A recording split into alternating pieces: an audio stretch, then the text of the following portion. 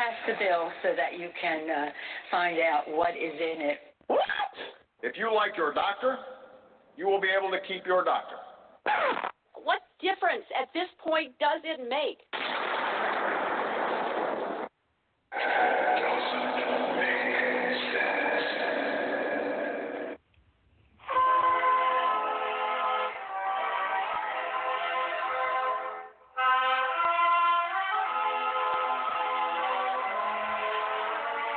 If you're looking to make sense out of what's going on in the world today, then you've come to the right place. Welcome to Southern Sense Talk Radio with your host, Annie, the radio chick Ubelis, and featuring Curtis C.S. Bennett and the most interesting guests that you'll find anywhere on Internet radio. And you can join the show and let your voice be heard by dialing 917-889-3675. So sit back, relax, and remember, Southern Sense is common sense.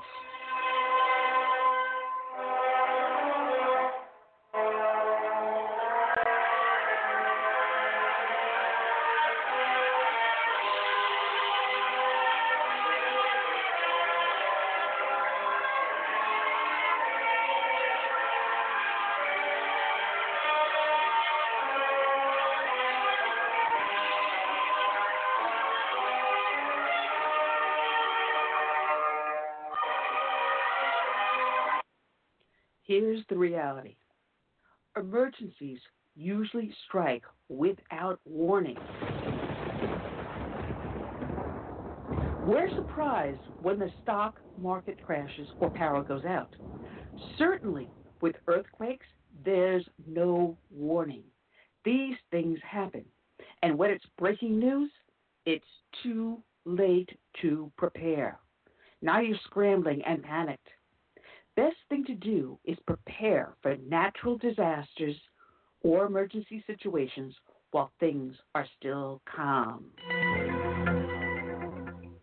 So ask yourself right now, could you feed yourself or your family for 2 weeks with the food you have at home at this moment?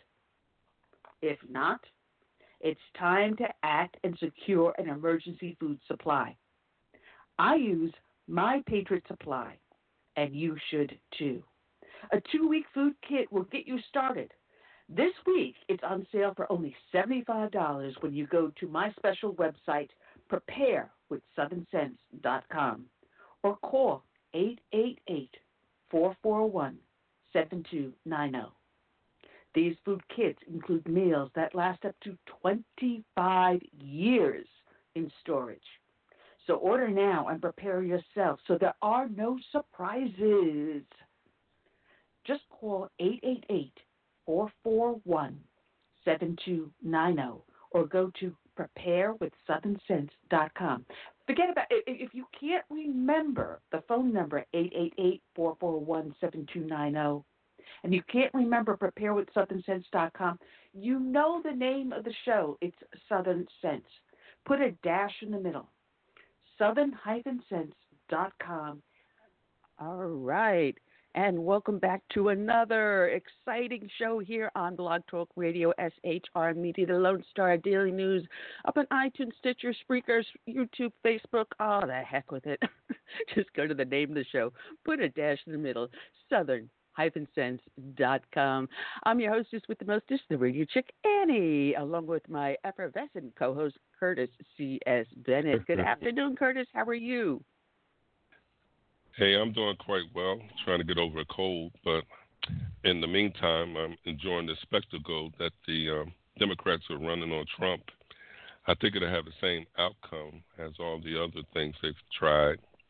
It'll be, nothing there. Well, we are live up on Facebook. I haven't been able to simulcast up on YouTube, but I put the video later on up onto YouTube.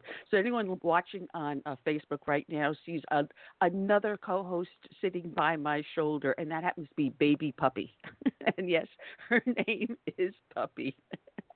Because she follows me around like a puppy dog. Anyway, we got ourselves so much to talk about. we've got the attempt to impeach Trump going on. They're absolutely rabid over there. But we're going to start off the show with Robert Spencer of Jihad Watch. He'll be joining us at the start of the show. Ryan Lovelace has a new book out called Search and Destroy, the Inside Campaign Against Brett Kavanaugh. And just before this impeachment latest kerfuffle hit the fan over his phone conversation to the president of the Ukraine, they were trying to oust Kavanaugh just a week ago. That's hit the back burner, thankfully.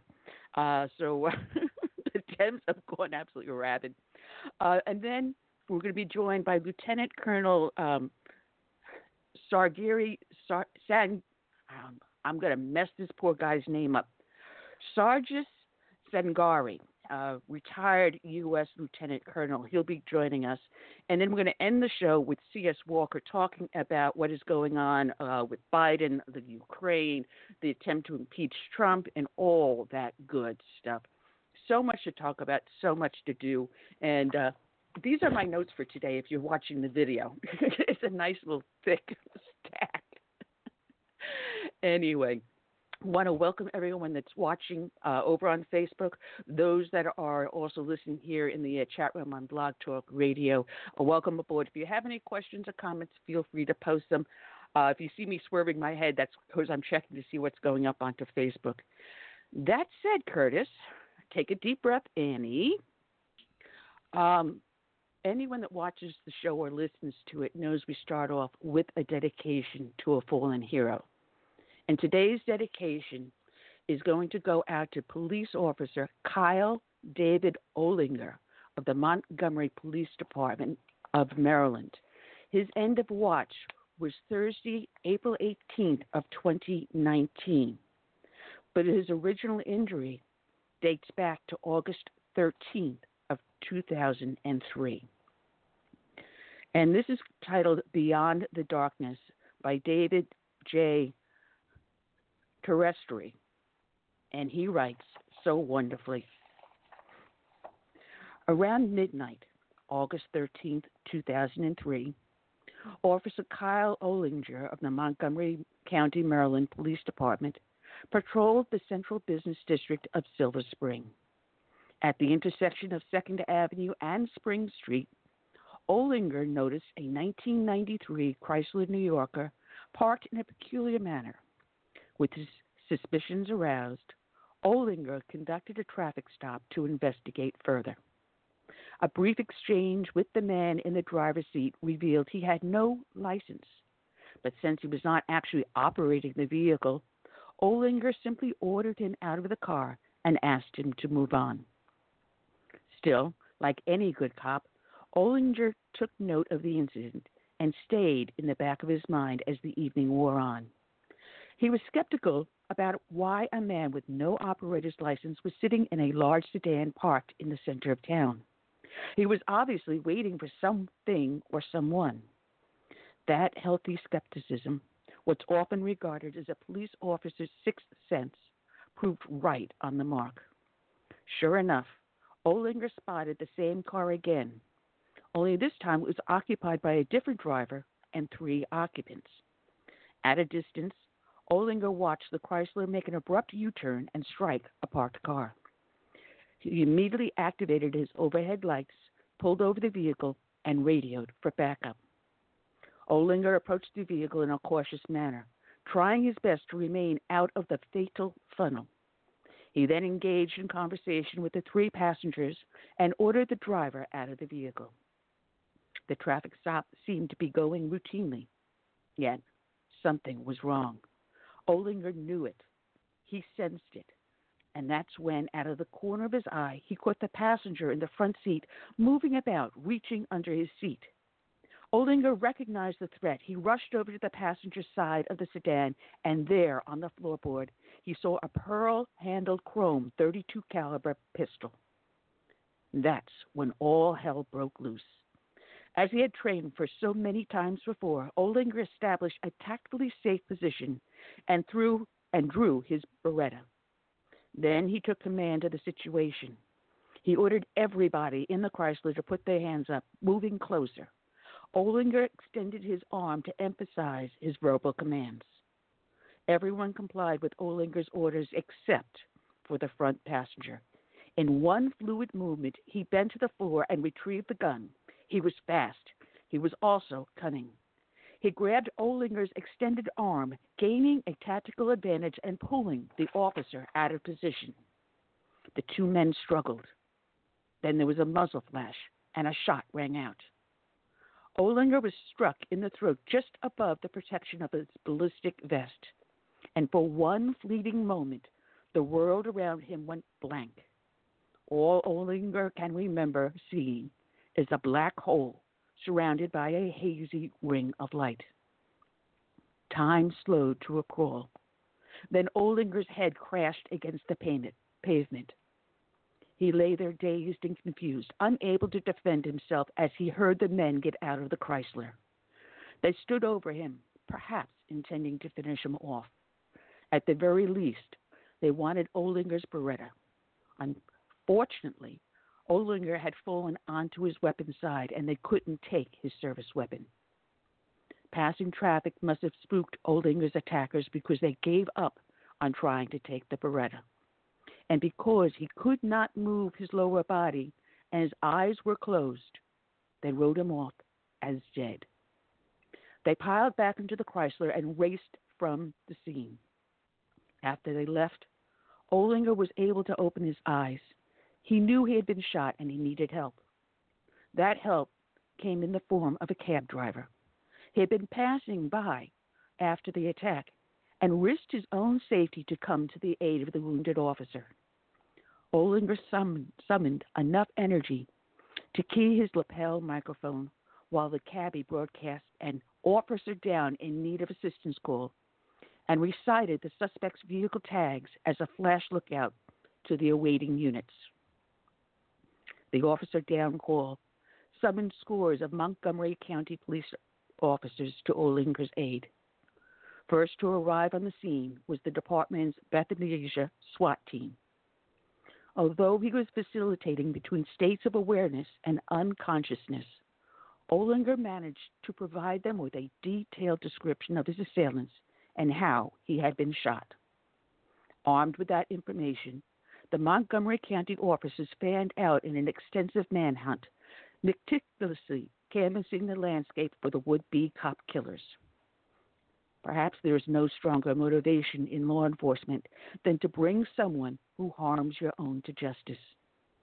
The Olinger manhunt benefited from that emotion.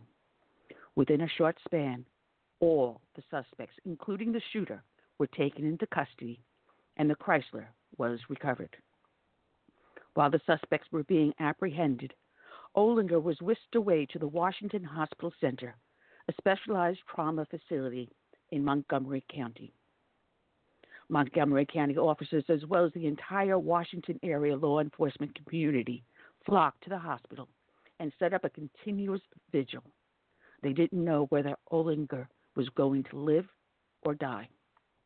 After 9 hours of surgery, doctors told the officers that Olinger was going to live. But they had bad news as well. The risky operation had saved his life, but the surgeon could not extract the .32 slug that jammed against his cervical spine. Olinger was paralyzed from the chest down. He was told he would never walk again. As the weeks turned into months, recovery was replaced by rehabilitation. Olinger was flown to the Craig Hospital in Englewood, Colorado, one of the top brain and spinal cord injury therapy centers in the country. The Montgomery County Police Department paid the entire cost of the 3-month treatment program as part of its ongoing commitment to stand by their officer. Over the next year, adjustment proved to be slow, arduous, and now confined to a wheelchair and without the use of his legs. Olinger painstakingly relearned just about every aspect of his normal life. Simple tasks that had once accomplished in a couple of minutes now took up to half an hour to complete. Such an adjustment is tough enough for one person living alone. But Olinger was a single father, The combination would have proved overwhelming for many people, but not for Olinger. He confronted all of his challenges head on. 6 months after the shooting, the trigger man faced his day in court. The Rockville courtroom was packed with an array of media, Olinger's family, and his fellow officers from the Montgomery County PD. After deposing of preliminary challenges and laying down the basic legal groundwork, the prosecution swiftly proceeded to the focal point of the case, Olinger's testimony. The gallery quieted it as Olinger and the Maryland State Attorney, who played the role of the shooter, recreated the events of that night. Their reenactment was aided by the presence of the actual passenger side of the vehicle. It was removed from the car and reassembled in the courtroom to provide the jurors with a vivid visual reminder of the attack. Presented with this compelling testimony and convincing physical evidence, the jury deliberated less than 2 hours before coming back with an attempted first-degree murder conviction and 2 lesser charges. Throughout the entire proceeding, Olinger's assailant remained cold and aloof and expressed absolutely no remorse for his crime. But he will have time to think about his crime. The judge handed down a prison term of life, the maximum penalty allowed by the Maryland law.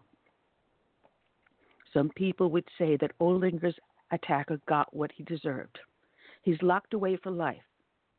But looking at the brawny former Marine and dedicated cop who is now locked for life into a wheelchair, it is hard to see the justice.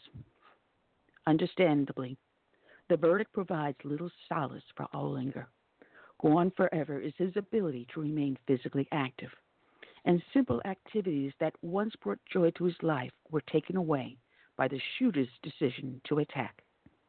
Worst of all, he could no longer wrestle and roughhouse with his teenage son or go for long runs to stay in shape.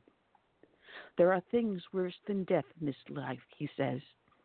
For me, it's paralysis. The experts gave Olinger a 1 in 99 chance that he'd ever walk again. Not great odds if you're betting in Vegas. But there was that 1%. And for Olinger, that was enough to keep him striving towards that goal. He participated in an intense aquatherapy regimen, and he submitted to acupuncture. He also believed that perhaps some forthcoming medical advance would someday help him regain his mobility. A lot of people would have given up long ago, but Olinger kept pushing. He credited his positive mindset to his martial arts training. He was a third-degree black belt with 26 years of experience, and he continued to verbally instruct from a wheelchair at his Aikido studio in Mount Airy, Maryland. He had also returned to work with the Montgomery County PD as a detective with the Special Investigative Division. His new role involved interpreting intelligence and preparing briefs for the department. His new position was a desk job, but Olinger still thought like a street cop.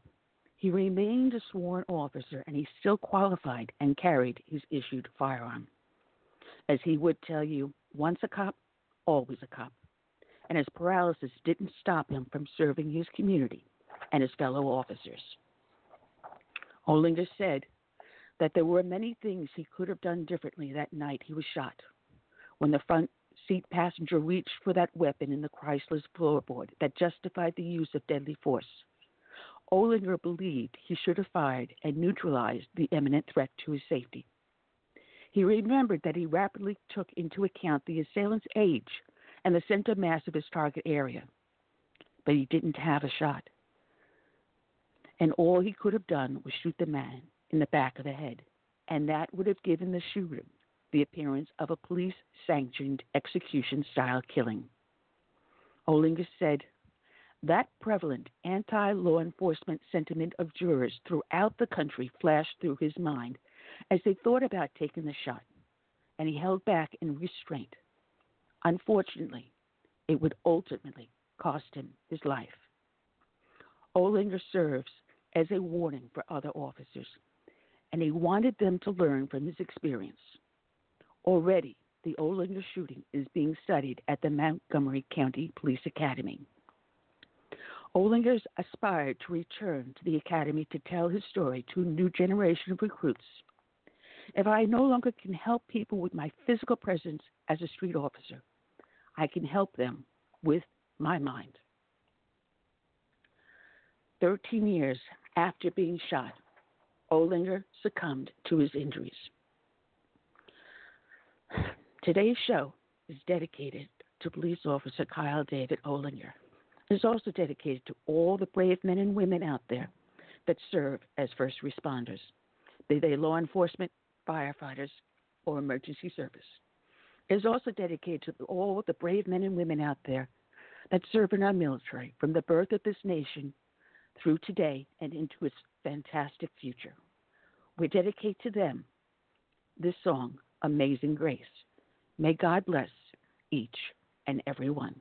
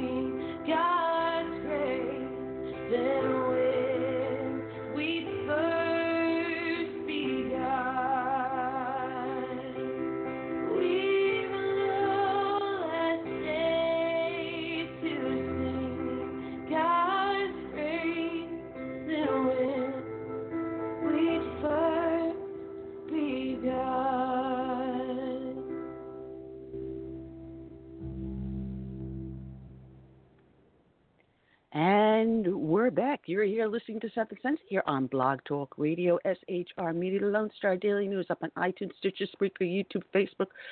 The heck with it. Go to the name of the show, put a dash in the middle, southern-sense.com. Oh, boy, Curtis. We're going to have our guest calling in about 5 minutes, but I want to welcome everyone that has joined us over in our chat room here on Blog Talk Radio, as well as everyone piling up over on Facebook. Man, I'm getting more people over on Facebook, believe it or not, than I am getting on YouTube. And if anyone's looking for last week's show, I don't know what Facebook did with it. They lost it? They made it disappear. And I tried to re-upload it, and it said processing, and I forgot about it because I've got, you know me, Curtis, I got 4 computers in the house. And I walked away from the computer. I had left the computer on. It's my main frame. I come back a week later. I pull it up, and it's still processing. So I think I'm getting shadow banned on Facebook and certain things. So I'm going to try to see if I can get last week's show back up. But I do know Reddit has banned me in 2 of their categories, believe it or not, for veterans as well as for Christianity. I mean, what show can be more Christian and more pro-veteran than this show? Hey, you never know with these guys.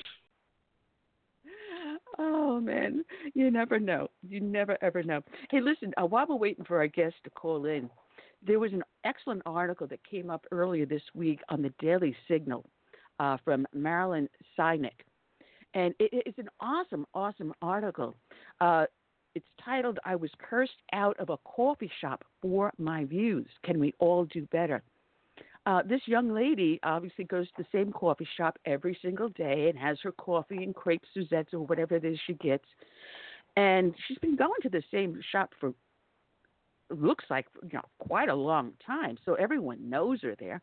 And she says, I go in, I just mind my own business. I say hi to everyone. I greet everyone, with courtesy. I don't express political views there. I'm just there to get a coffee and a bite for breakfast.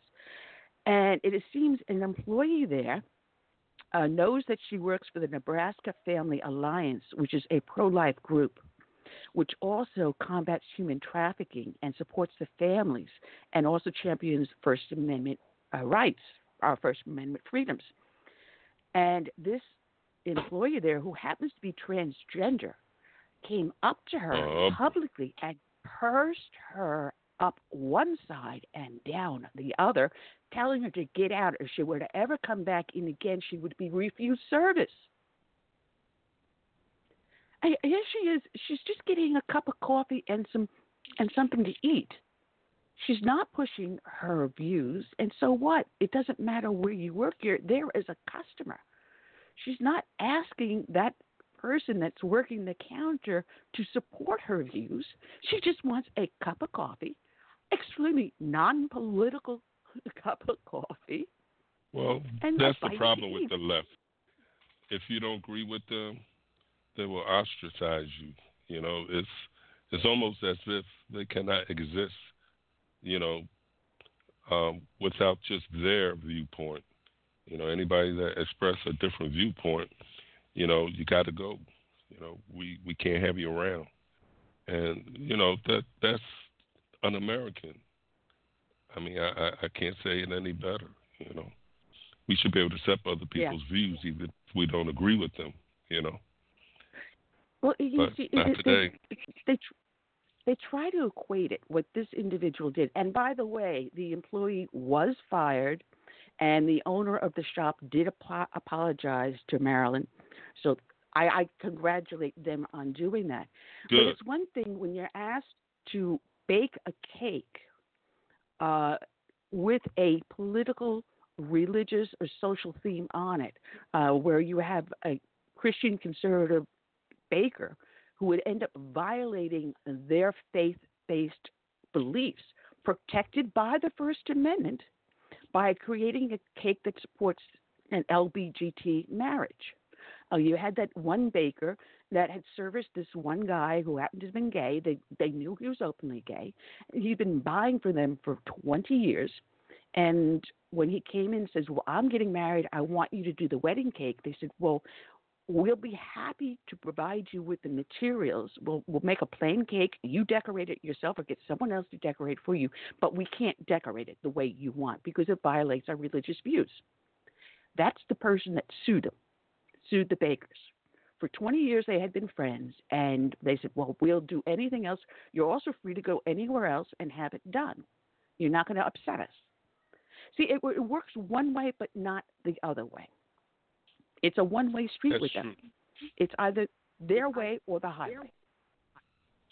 And another thing I don't like is after a hard day of working the job and hitting the streets, a police officer goes into a restaurant and gets something to eat and is told that they're not welcome, they won't be served, and that's that. And I think that's wrong, Terrible. Oh, we see that time. We see that time and time again. And a lot of these fast food restaurants, you've got someone that's a minimum wage employee handling the window or the front counter. And sure, if they get fired from that job, for them it's easy to go over to another fast food place. But don't expect a recommendation if I'm the owner of that fast food place. And we see it time and time again where law enforcement officers who put their life at risk are being denied service because the person behind the counter is anti-cop. They may be Antifa. They may be Black Lives Matter. But because there's someone there out who wants to serve and protect the public, that individual, no, we're going to deny you service. It's a one-way street. It's either their way or no way. And what this woman went through to be publicly humiliated is phenomenal. Now, I see callers showing up in our studio. If this is our guest, please press 1 on your keypad because I don't recognize the phone number.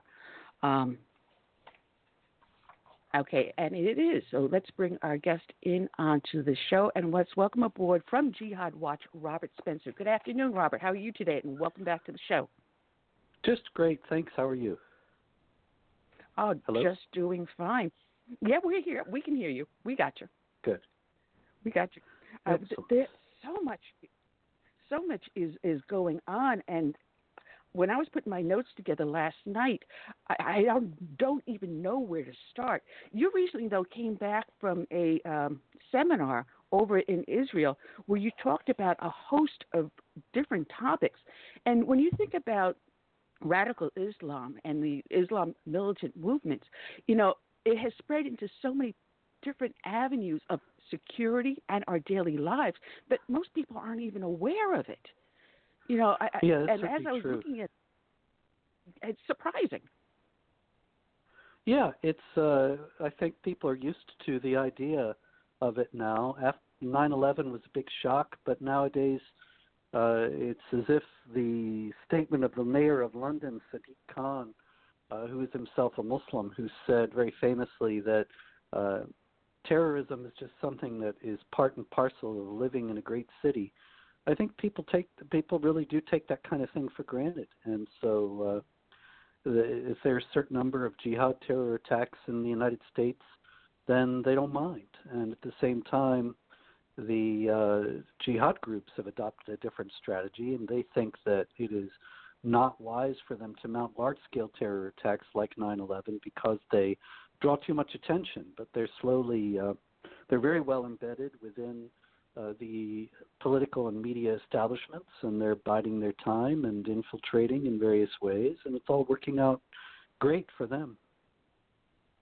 Well, they have different groups such as CARE and other affiliates of the Muslim Brotherhood that have infiltrated our society on so many, many different levels. A couple of years back, my sweet NYPD had to remove from the patrol guide any reference to Muslim terrorists.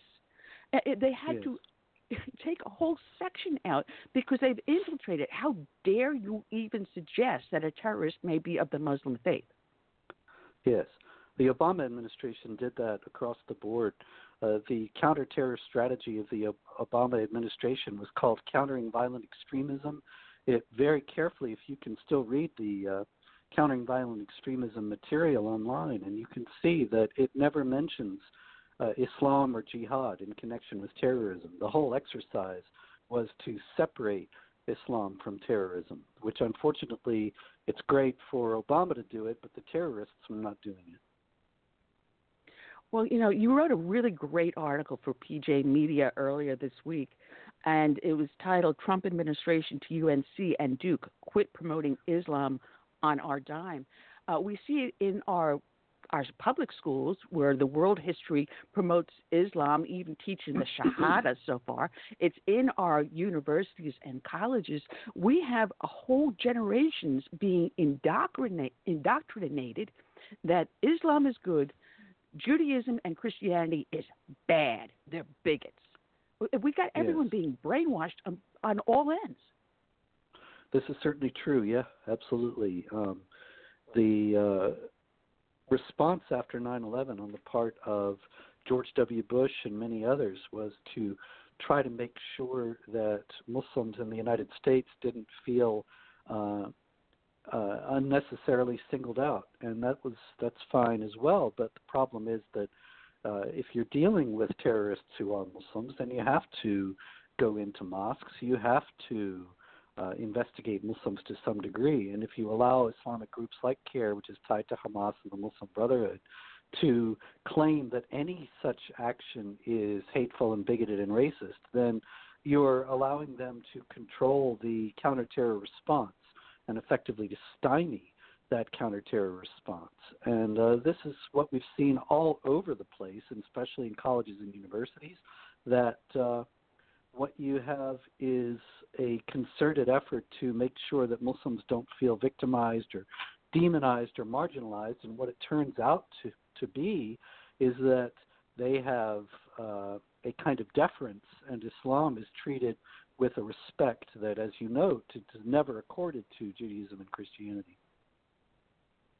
Yeah, it's funny because when I used to ride into my command in Brooklyn, I would go past the mosque that was off of Cypress Avenue, and I always wondered why there was armed guards outside the mosque.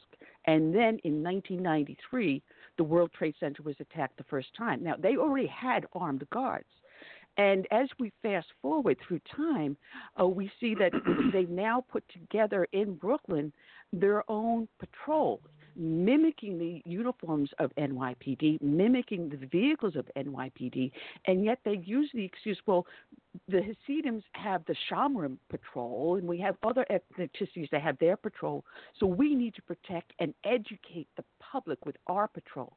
But on the Shamrim patrol, I never saw them mimic our uniforms or our vehicles.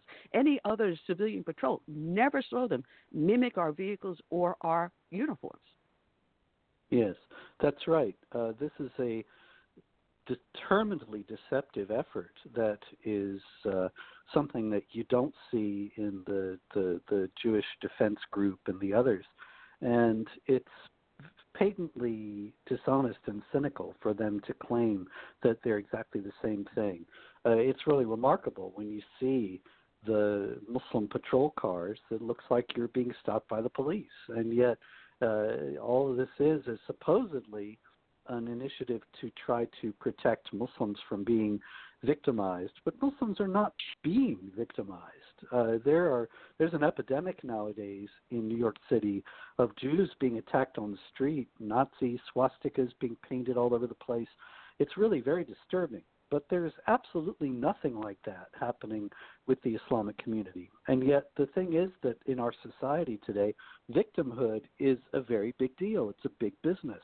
And if they can portray themselves as victims, they can deflect attention from jihad terror activity and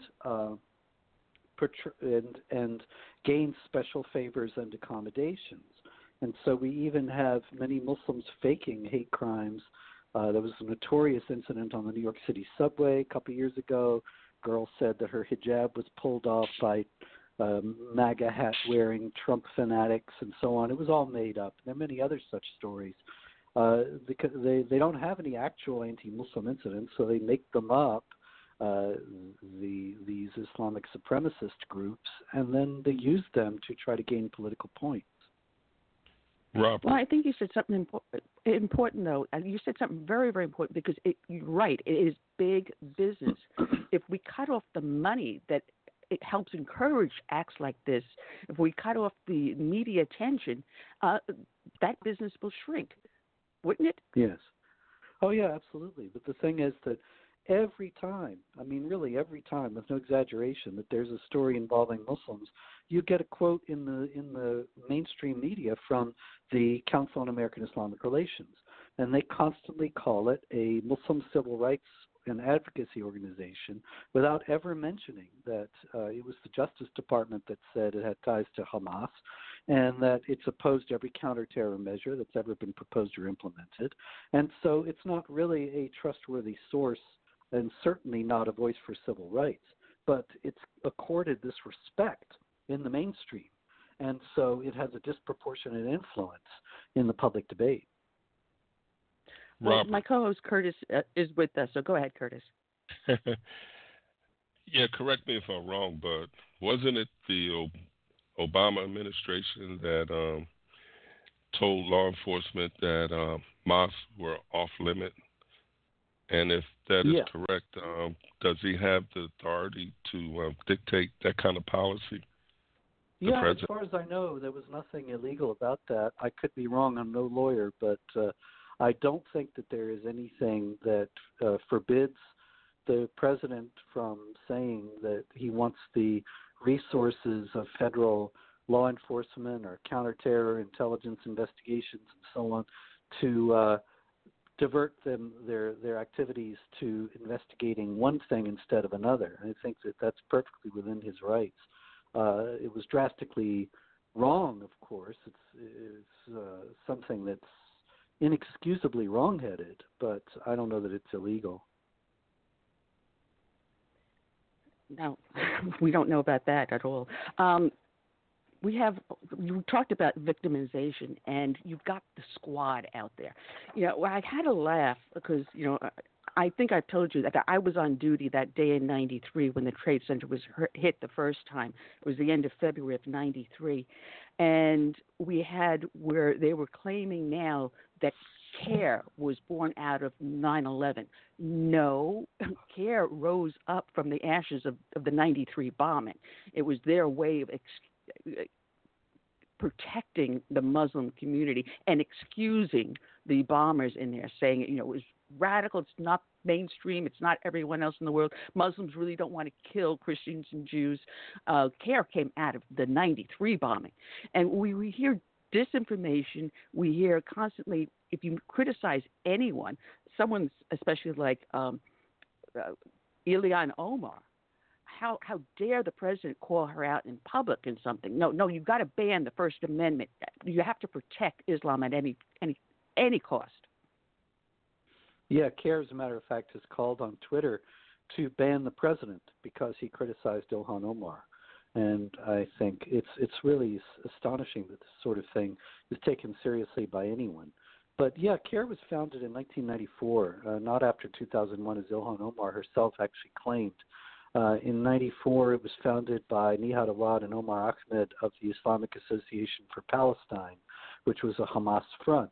And it was designed to advance the Hamas agenda in the United States. Of course, it's expanded way beyond that and is obstructing counterterror efforts, defaming and destroying the careers of those who stand up and speak honestly about the nature and magnitude of the jihad threat and so on. So quite a few other things that it has ended up doing. Now, I found an article, I put it aside somewhere, I can't find it right at the moment, but I found it interesting that Facebook has algorithms on it that allow radical Islam to seek out converts to it and get recruits.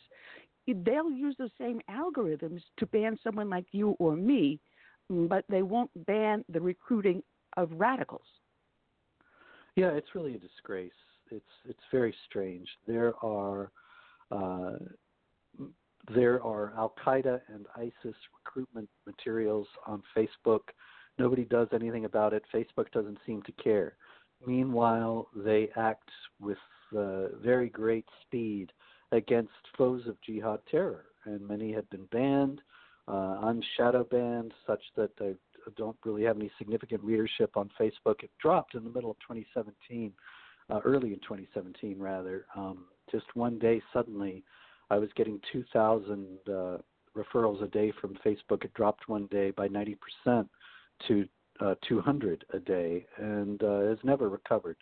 This is the effects of a concerted effort to silence voices that dissent from the far-left agenda. It's not really about Islam in this case primarily, although because the Democrats and the left are sold out to the Islamic agenda, the foes of jihad terror and Sharia oppression get caught up in this.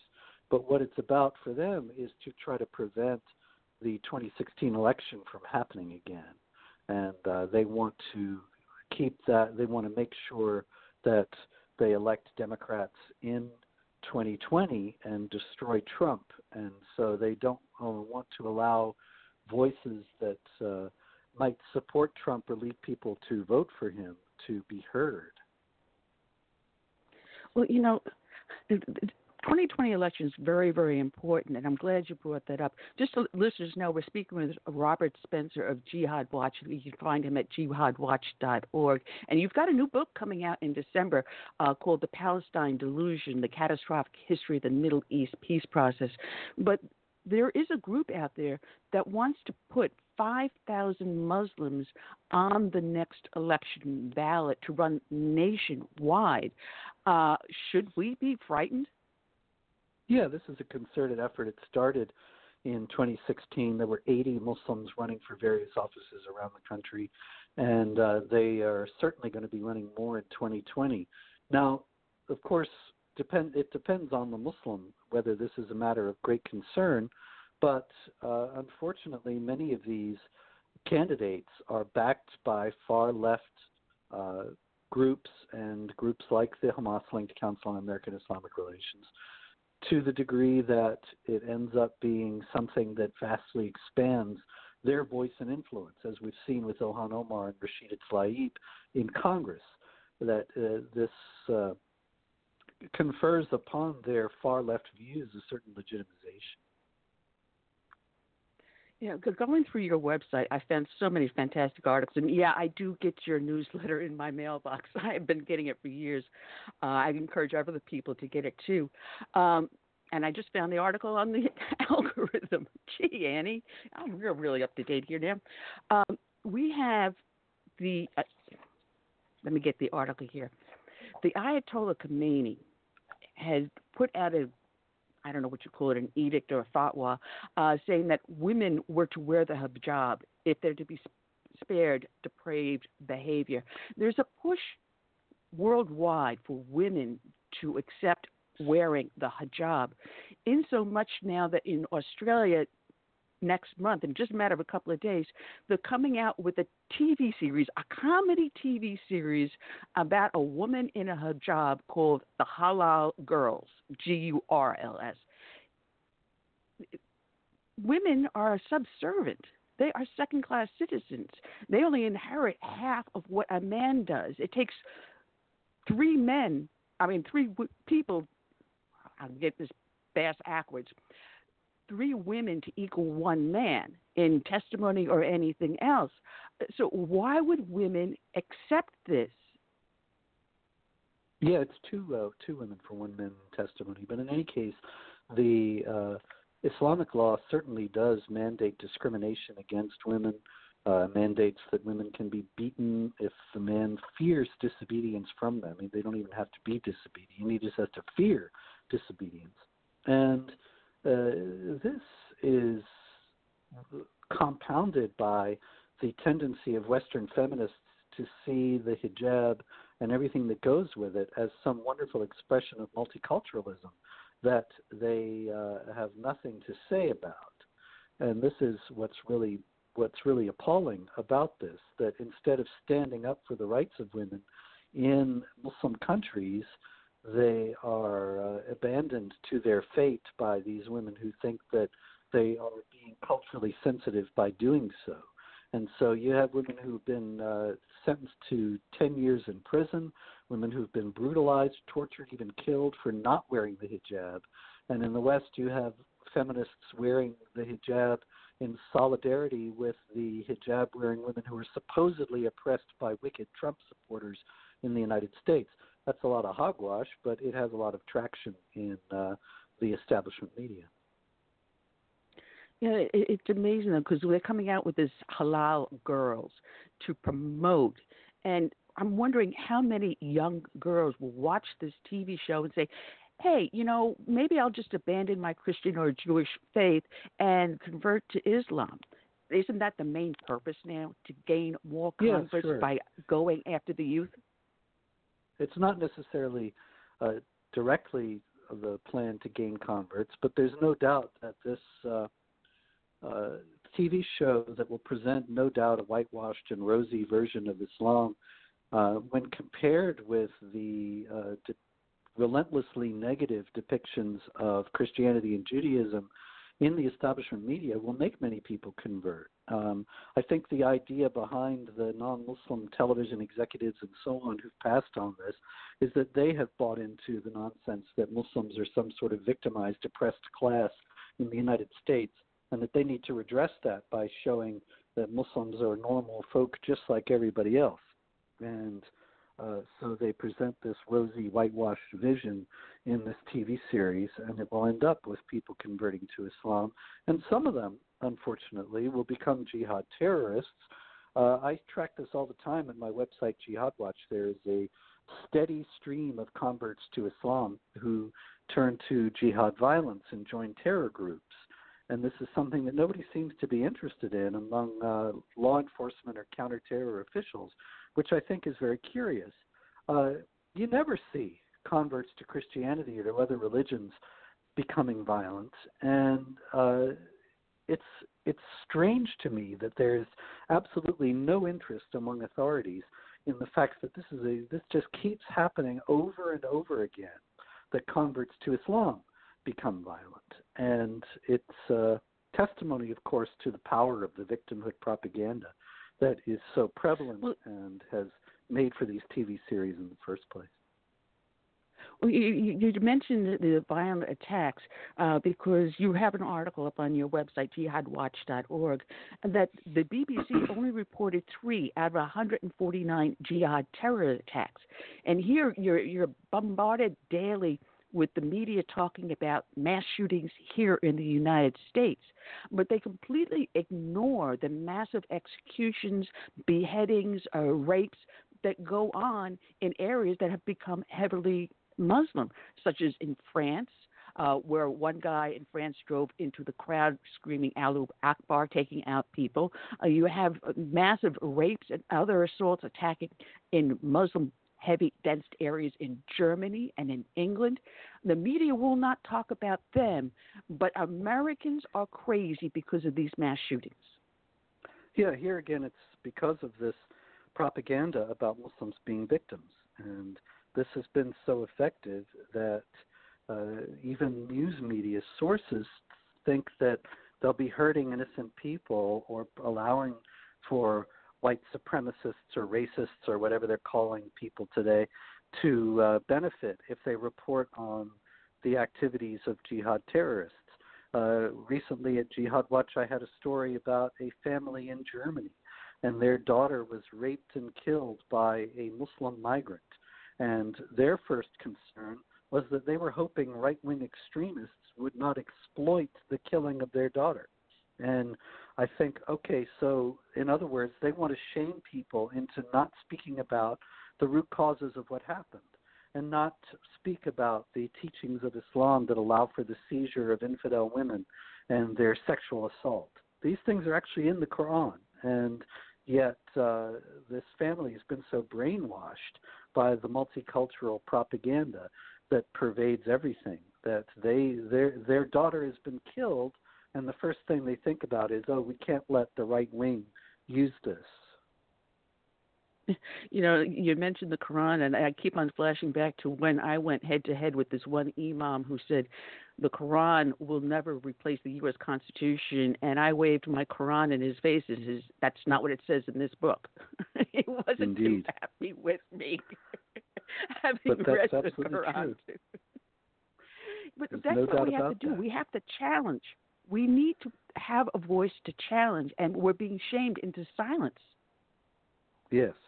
Well, that's a very concerted effort. Remember, Hillary Clinton said to do that. She recommended that. She said that she actually was speaking. People have forgotten this, but this was back in 2010 or 11, and she was Secretary of State, and she went to Istanbul to speak at the conference of the Organization of Islamic Cooperation, which for years has been trying to get the member states of the UN to criminalize criticism of Islam. And she said, we can't do that directly because we have the First Amendment, but we can use good old-fashioned techniques of peer pressure and shaming to get people to stop saying what we don't like. And so I think that's worked wonderfully for them, that most people are afraid of saying anything critical of Islam because they know they'll be shamed. Yes, sir. Yeah, what percentage in Congress say, for instance, Muslim would warrant a change in structure in our republic? In other words, how many Muslims you think, percentage-wise, would it take in Congress to start changing our republic into Islamic, type society? Well, because they're getting into office. They are getting into office. They're running at the state, local, federal level. I don't think it would have to be many at all because the left is so eager to accommodate them, eager to do the bidding. Ilhan Omar and Rashida Tlaib, they are setting the agenda for the Democratic Party now. Remember that Nancy Pelosi was against impeachment proceedings because they don't have any reason to impeach the president. He hasn't done anything wrong. But now they're going for it because Ilhan Omar and Rashida Tlaib want it, and their ally Ocasio-Cortez. And so it's I don't think that there would have to be very many at all, 10% or fewer, for the Islamic agenda to start to be enacted in this country. Wow. It would just be because the left is so pliant and willing to go along. Well, we've already had it in our society. On 9/11, a Christian church was barred and it canceled their 9/11 memorial service because the Muslim community up there, CARE stepped in and got it canceled. We see this nonstop. We see, like I said, the invasion into our public schools, our universities, our colleges, into our local, state, and federal government. We have right now, Captain Morgan had a thing on their website when you went onto there, you had to tell them whether or not you were a Muslim or not. Can you believe Captain Morgan? This is crazy. Astonishing, really. And we've allowed it to seep into our society. Yes, that's right. And people have not been realizing what has been going on because it's been couched very skillfully in the guise of working against discrimination and hatred and so on. And, of course, nobody wants to really be a racist or to discriminate against anybody, and so it worked beautifully. Yeah, well, fortunately, enough people got on the Captain Morgan website and complained, and they have since taken it down. But they're in our corporate structure, and you see the influence constantly, and most of us ignore it day by day, but we have to start paying attention. If we don't, our nation will forever be changed. And will we ever recover? I don't think so, because look at what's happened already in England, Germany, France, and several other countries. You've got Erdogan that wants Sharia worldwide. There's no doubt about that. You've got a Dearborn imam saying that Trump is responsible for the jihad attacks in the oil fields. Trump's fault. Yes, indeed. It's really nuts, but the thing is the left just puts this stuff out as if it were axiomatic. And if we don't pay attention, we're on a one-way road and we're going downhill from there. Your book is coming out in December, The Palestinian Delusion, where you talk about the Palestinian, quote, peace process, where there really is no real true peace process because there was never really a true Palestine. How can we have a peace process for something that never existed? That's quite right. The left says that the Israelis are on stolen land and that it's usurping the Palestinian land and so on. There was never a Palestinian state. And there's no Palestinian nationality that's distinct from that of the Arabs of the area. The Palestinians, as I show in the book, were invented in order to be a public relations tool to beat Israel with, because the Israelis were being seen as the courageous underdog facing massive Arab states around them. And so now that's all turned around, and you have the tiny Palestinian people facing the massive Israeli war machine. The book goes through the history of all the attempts to make peace, shows why they never work, and explains why they will never work, and why we need a massive rethinking of this entire situation. Well, Robert, it has been a pleasure having you on. As soon as that book comes out, you got to get me a copy, and we'll have you back on, and we'll talk about that. It is subject that we really have to pay attention to, because if Israel falls, there goes the rest of the world. They say, well, if America falls, America doesn't pay attention to Israel, will fall too. Yes, indeed so. Well, so thank you very much. I'll certainly make sure to get you one. God bless you for the hard work you do, sir. And, oh, by the way, have a blessed Rosh Hashanah. I mispronounced that, Rosh Hashanah. Thank you very much. All right, Robert Spencer. Check out his website, jihadwatch.org. And we've got our next victim up in the battle box. I just put the wrong person. I just clicked on the wrong button. I'll get this right, Curtis. I'll get this right. First time onto the show, Ryan Lovelace. Good afternoon, Ryan. How are you today? Good. Thanks for having me. All right. I loved your book, which is called Search and Destroy, Inside the Campaign Against Brett Kavanaugh. And prior to having Robert Spencer on, Curtis and I were talking that how amazing it is they got the impeachment threat going up right now in the House. But just days prior, they were attempting to take Brett Kavanaugh down once again with a false New York Times article. And these are all things that you addressed in your book, how they just tried to rework it, phrased a little bit differently, but once again tried to take out Brett Kavanaugh. That's right. And, they're still trying to. Even today, we've seen Senator Kamala Harris on the campaign trail call for a formal impeachment inquiry now into Brett Kavanaugh. And I really think all of this is part of what the left has said in its own admission is part of an effort to undermine and attack the legitimacy and authority of the Supreme Court. With Justice Kavanaugh, what the left has said, and particularly Deborah Katz, who is Christine Blasey Ford's attorney, Christine Blasey Ford being the primary accuser of Kavanaugh, what they've said is they want to put an asterisk next to the name of Brett Kavanaugh, a Me Too asterisk, so that folks won't listen to him. And then with Justice Gorsuch, President Trump's first pick for the Supreme Court, the left has said he sits in a stolen seat that belongs to Merrick Garland, President Obama's pick. And with each of those things, we see part of the larger push on behalf of the left to undermine the justices that President Trump has picked, which is all wrapped up in the effort to expand the Supreme Court too in the 2020 election and try to grow it to dilute the justices that are appointed by Republican presidents. Well, didn't FDR attempt to do that too by appointing more than 9, and that didn't work out too well? There have been court-packing attempts in the past, and they haven't worked out as well. And from the left in particular, we haven't seen this kind of coordinated and organized push before. And one of the real big reasons why is because of this new dark money group called Demand Justice. Demand Justice formed last year just before Justice Kennedy retired, which produced a vacancy that Justice Kavanaugh has filled. And they pledged to spend $5 million opposing whomever President Trump would have selected, which ended up being Justice Kavanaugh. But they're the ones that are responsible for the push on the left to grow the court.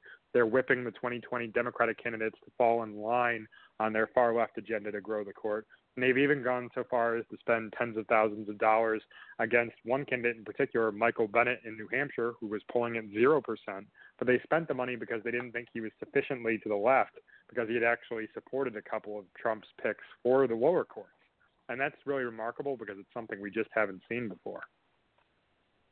It's funny because as I was reading your book, I didn't pay much attention to Kavanaugh's rulings or anything else. I'm someone that's an originalist. I'm more in line with Clarence Thomas. And he's not an originalist. He believes in precedent, even if that precedent is unconstitutional or blatantly wrong. So you wonder why they were against him so hard, except for the fact he was recommended by Trump.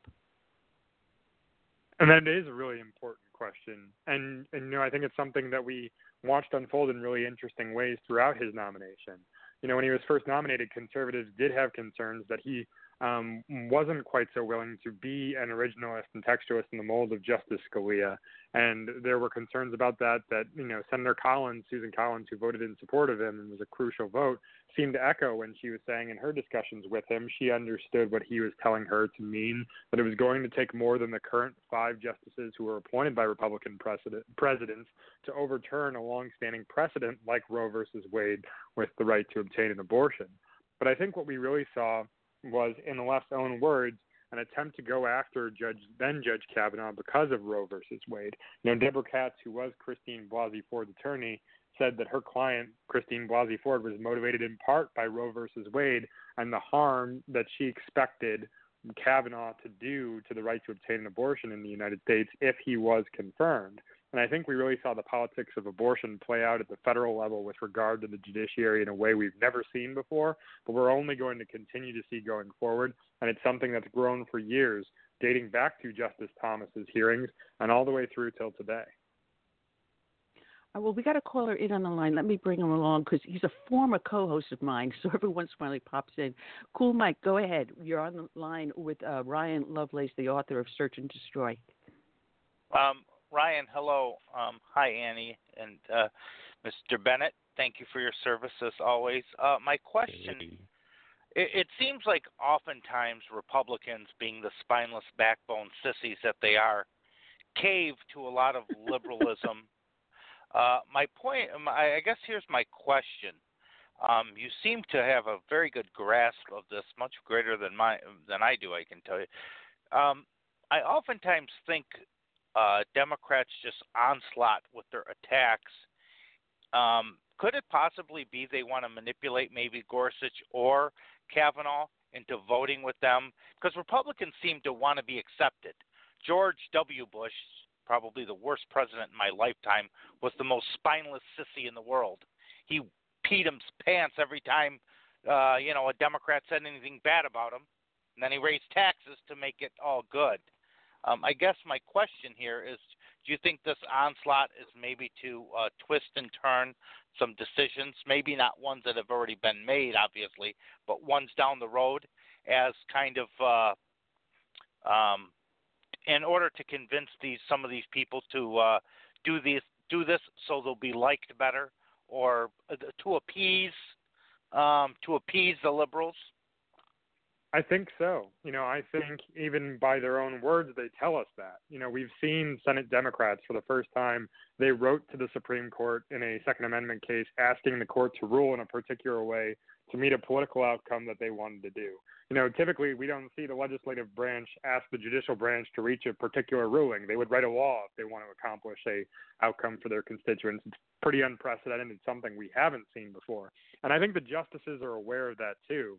I had the opportunity to speak with Justice Gorsuch last month now, and one of the things that he told me was about his rules for his law clerks, and there are mainly two of them. And the first one is when people ask you, the public, that want you to come along with them to make something up that isn't in the Constitution, don't do it, don't make something up. And when people put pressure on you to do that, and they'll tell you they won't invite you to their cocktail parties and other things in Washington that are, different places of prominence in that, refer back to the first rule and still don't make stuff up. So I think these justices are cognizant of the ways in which the left attempts to push and pressure them into ruling in a certain way. And I think that's certainly behind all these political attacks on the court. Whether or not the justices hold up over time is something that remains to be seen, because we have seen in the past other justices seem to bend back towards different political pressures at various points in history. We saw that with the Affordable Health Care Act. That we did. Go ahead, Annie. I just want people to know that, Ryan, you have a unique perspective because you are the Supreme Court reporter for the Washington Examiner. So you do get the inside look at what is going on in the court in a very, very unique way. And a matter of fact, I had to crack up because you mentioned in your book Shoshana Weissman. And I kept on looking at my Twitter feed over the last couple of months going, why do I know this name? Because she follows me, believe it or not. And as I hit that part of the book where you mention her in there, I had to send her out a little message saying, hey, I'm reading about you in the book. I didn't know you followed me. So I realized who she was. But what she did, she was the forefront of a new movement that social networks is allowing us to do, allowing us to counter these efforts from the left. You want to explain that? That's right. Sure, absolutely. I think that was one of the things that was so different about Justice Kavanaugh's nomination and the controversy from previous ones is that social media was really in many ways weaponized against him. The way these allegations traded up the chain last year, they moved from a blog called The Intercept where it just was an allegation alleging an incident. It was purposely vague, didn't say anything about sexual misconduct, through Senator Feinstein's office, who confirmed it, and then the national press never bothered looking into it, the truth or falsity of all these allegations, so they spread on social media. But on the right side of things, people like Shoshana Weissman over at the R Street Institute were able to, in real time, push back against some of these crazy allegations, some of the antics at the actual hearings on Justice Kavanaugh's Supreme Court nomination, by acting in a way to kind of do a rapid response operation on Twitter and other social media to say, actually, that thing that they just said on television isn't true, and here's why. And in that way, this really unfolded and was fought more like a presidential campaign battle than a Supreme Court nomination. Much of this was turning towards presidential politics, and I really think when we look back now, what we kind of see when we see some of the Republicans caught flat-footed in a way that they, that Democrats aren't so much when they fight these battles down in the trenches, I think we're beginning to see a shift and people recognizing that these kinds of battles about the courts are going to get more and more political. Right. Well, I got a question for you. All right, go ahead, Curtis. Yeah, I want to mention something that Cool Mike said, started to say, and my question is this. What were your thoughts when Chief Justice Roberts sided with, Obamacare, and do you believe he was blackmailed? Well, I don't know that he was blackmailed. I don't have any evidence to suggest that or reason necessarily to think that. When I saw it, the really frustrating thing to me as a reporter was all of the incorrect reporting that immediately happened.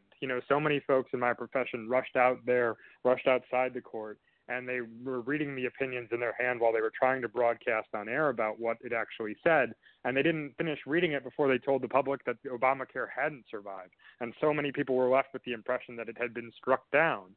And I think that really is part of the problem here, is because so many of us that cover the court failed to do the full due diligence in so many of these stories that people are often led with the wrong impressions.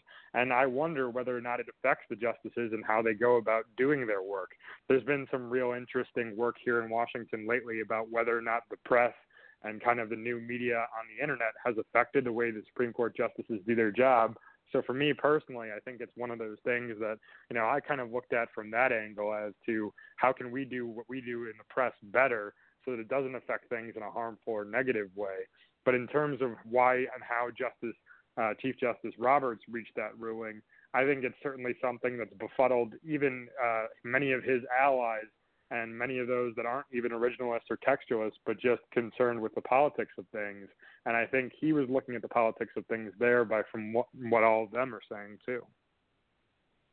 Well, I was amazed at how organized the resistance was without even knowing who the nominee was, because I'm going to ask you about Brian Fallon and Ryan Holiday, and why they were so instrumental in the resistance.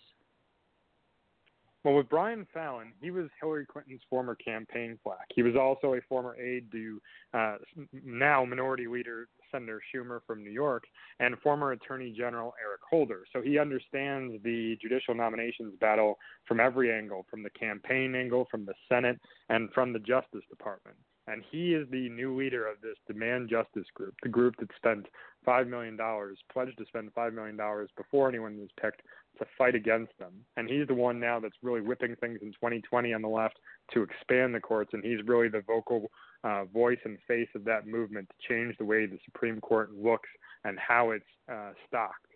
And with Ryan Holiday, he's really someone that identified this trading up the chain process by which nonsense becomes nightly news. And he's the one, I think, who has this framework by which we can understand, and I've learned precisely how these allegations went from being things that the Washington Post ignored to things they boomed out there as veritable fact. Christine Blasey Ford first approached the Washington Post in July, and they ignored her. Her encrypted messages to the Post I published in full in the back of Search and Destroy so folks can read through them in full context and not have to take spliced quotes out of it. But when she first approached them, they weren't interested. And she said, no, I've been advised to go to the New York Times or Senators. And she later said that she was advised by Beach Friends, who we still don't know who that is. But At the time, the Post ignored her. It was only after these allegations traded up the chain, just in the same way that Ryan Holiday had done with all kinds of different nonsense over the years for different marketing campaigns for corporate clients and big businesses and other political actors, that she was then able to grab attention, get into a hearing room on national television, and avoid having to face any adversarial questions ever at all. Well, I have down here that with Ryan Holiday, he got this down to a science. Media manipulation involves 3 levels: the entry point, the legacy media, and then the national press. He has got it in such a way is that you put the inkling and the idea out there in the right ear at the right time, and it just goes up the food chain. And you end up with someone like the New York Post or the Washington Post, the New York Times, that will then blaze it as absolute God-given truth. And we just saw it recently with that false article in the New York Times. And heaven forbid people forget that the New York Times also denied that the Holocaust was occurring as people were being killed in the concentration camps. No. You can't look at the truth. You have to post everything else. And I think what it also all speaks to is a pattern of a lack of disclosure on behalf of the Times. With that latest story, the newest allegations, and I'm frankly even reluctant to call them allegations because they're rumors. In this case, the rumor was that there was another accuser and there was another victim of sexual misconduct by Brett Kavanaugh, but it turns out no one's really making the accusation. It's one person who said they think they heard something, and the alleged victim says to her friends reportedly that she doesn't even think this happened. She's been failing to confirm it for a whole year, but none of that was in the Times' original story. And also what wasn't in the Times' original story that was excerpted from a book was that the authors of the book and the reporters at the Times have a personal connection to the story. They went to school with Brett Kavanaugh. One author in particular, Robin Pogrebin, was a classmate of Brett Kavanaugh's at Yale as an undergraduate at the same time as he was. And I think that's one of the most important things about doing this kind of work to investigate sexual misconduct claims is to remove yourself from the story. But instead what they did was they inserted themselves into it, and it's something that I think the Times didn't do in advance of publication, was the kind of due diligence to make sure that this wasn't a personal vendetta being carried out against a former classmate, but an actual work of journalism. And I think it's part of the problem of how we ended up here and helps to explain the way things traded up the chain, just as you were describing. Can I ask a question to Ryan, Annie? Go ahead, Mike. When we're talking, the exact topic we're talking about, I forget who it was. We had a guest on, and I was co-hosting for you, Annie, but I was filling in for Curtis. He was doing the book tour. Why is it Republican? Where's the Republican groups that just pour money into this and attack these people? And there's so much like this Greta, the new the new poster child. She's out there bashing every country but China, of course, and we all know why. But my point is, where's the $5 million to fight these other groups and to tear them down from the other side? It just seems like so many Republicans are part of the deep state, and it just seems like they have no backbone whatsoever. Antifa's attacking people and nobody attacks back. I mean, why? What is wrong with people like us will stand up for what we believe in. Where are the other ones? They're all worried about, you mentioned the cocktail parties. Where are our people? It's a good question. And, for the longest time, the group on the right that had kind of been responsible for trying to organize around the courts was the Judicial Crisis Network. And they had existed since the Bush days and had seen some of the ways in which, in the aftermath of the Clinton years, Republicans were having problems trying to get some of these judges through. But there's lately been a new group that's formed called the Article 3 Project that was formed by the counsel for Senator Grassley, who is the chairman of the committee that vetted Justice Kavanaugh, and they've just formed. They're brand new, and they're kind of still growing in terms of funding, but their main project is going to be just what you're describing, pushing back against the left, fighting all of these Supreme Court nominees and President Trump at every turn, and they're going to kind of, in their own words, take the gloves off because they don't think anyone else is. So it seems like there's some changes there where there could actually be some new groups that are going to attempt to do this for the first time, but in the past we just haven't seen it. Because we saw that leaked letter. If President would have nominated Annie Ubelis as the Supreme Court, we saw that letter. The only thing that needed to be filled in was the name. I mean, the accusations were all going to be the same, whether it was Curtis, me, or Annie. I mean, just send it off to the printer or to the public, fill in the name, and, they're a rapist or they're a racist. I mean, this is insanity.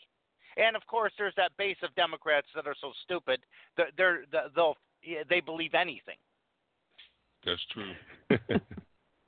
And I think, the judges that are on President Trump's Supreme Court shortlist are aware of that now. I don't think they were before the Kavanaugh controversy unfolded, that they were going to be attacked in such a political way, because many of them aren't political animals themselves.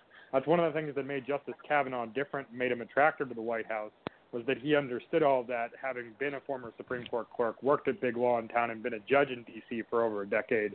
But he also had worked in the White House on judicial nominations. He worked on Robert's nomination, so he would have had a better understanding of all of that. But he was also an enemy of the Clintons from the Lewinsky days, and now I think at this point in time, we're seeing that all these other judges are going to begin to take precautions so that when they do get to that point where they're under attack, they can perhaps fend it off better. And that was one of the things I tried to do in reporting out Search and Destroy, was see whether any of them had changed their minds.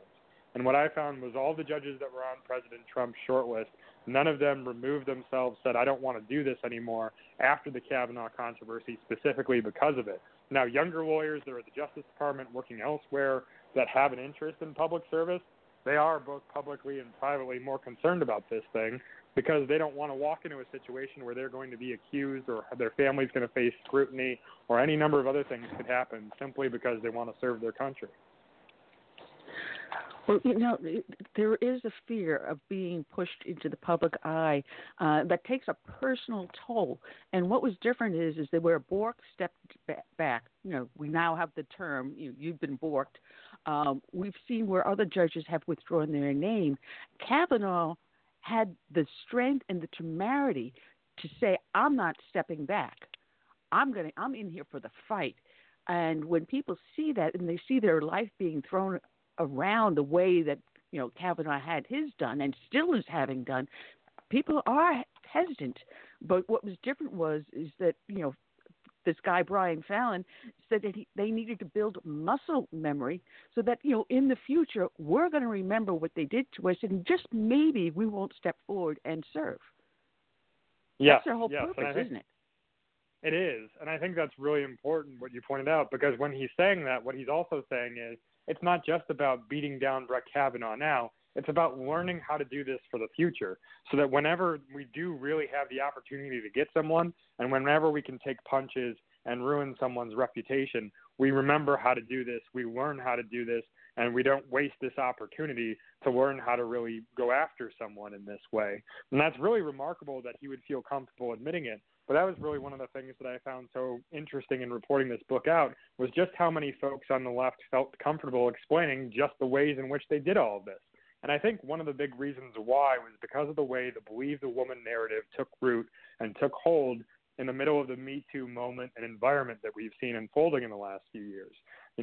With the Believe the Woman narrative being something that pressured Republicans to not ask adversarial questions, they turned over their questioning to Rachel Mitchell when they were facing Christine Blasey Ford. Christine Blasey Ford only ever faced sympathetic questions from Senate Democrats and from Rachel Mitchell because of that pressure to believe the woman.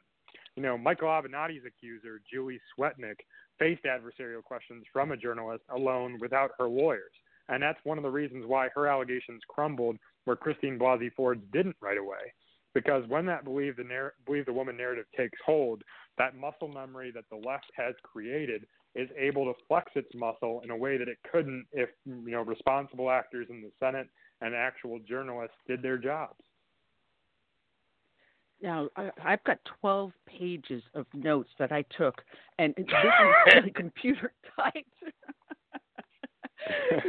It's so interesting. interesting because the attorney for the accuser, Michael Bromwich, actually stage managed how many reporters from what periodics were they allowed in, how many cameras, and how long, who's asking the questions.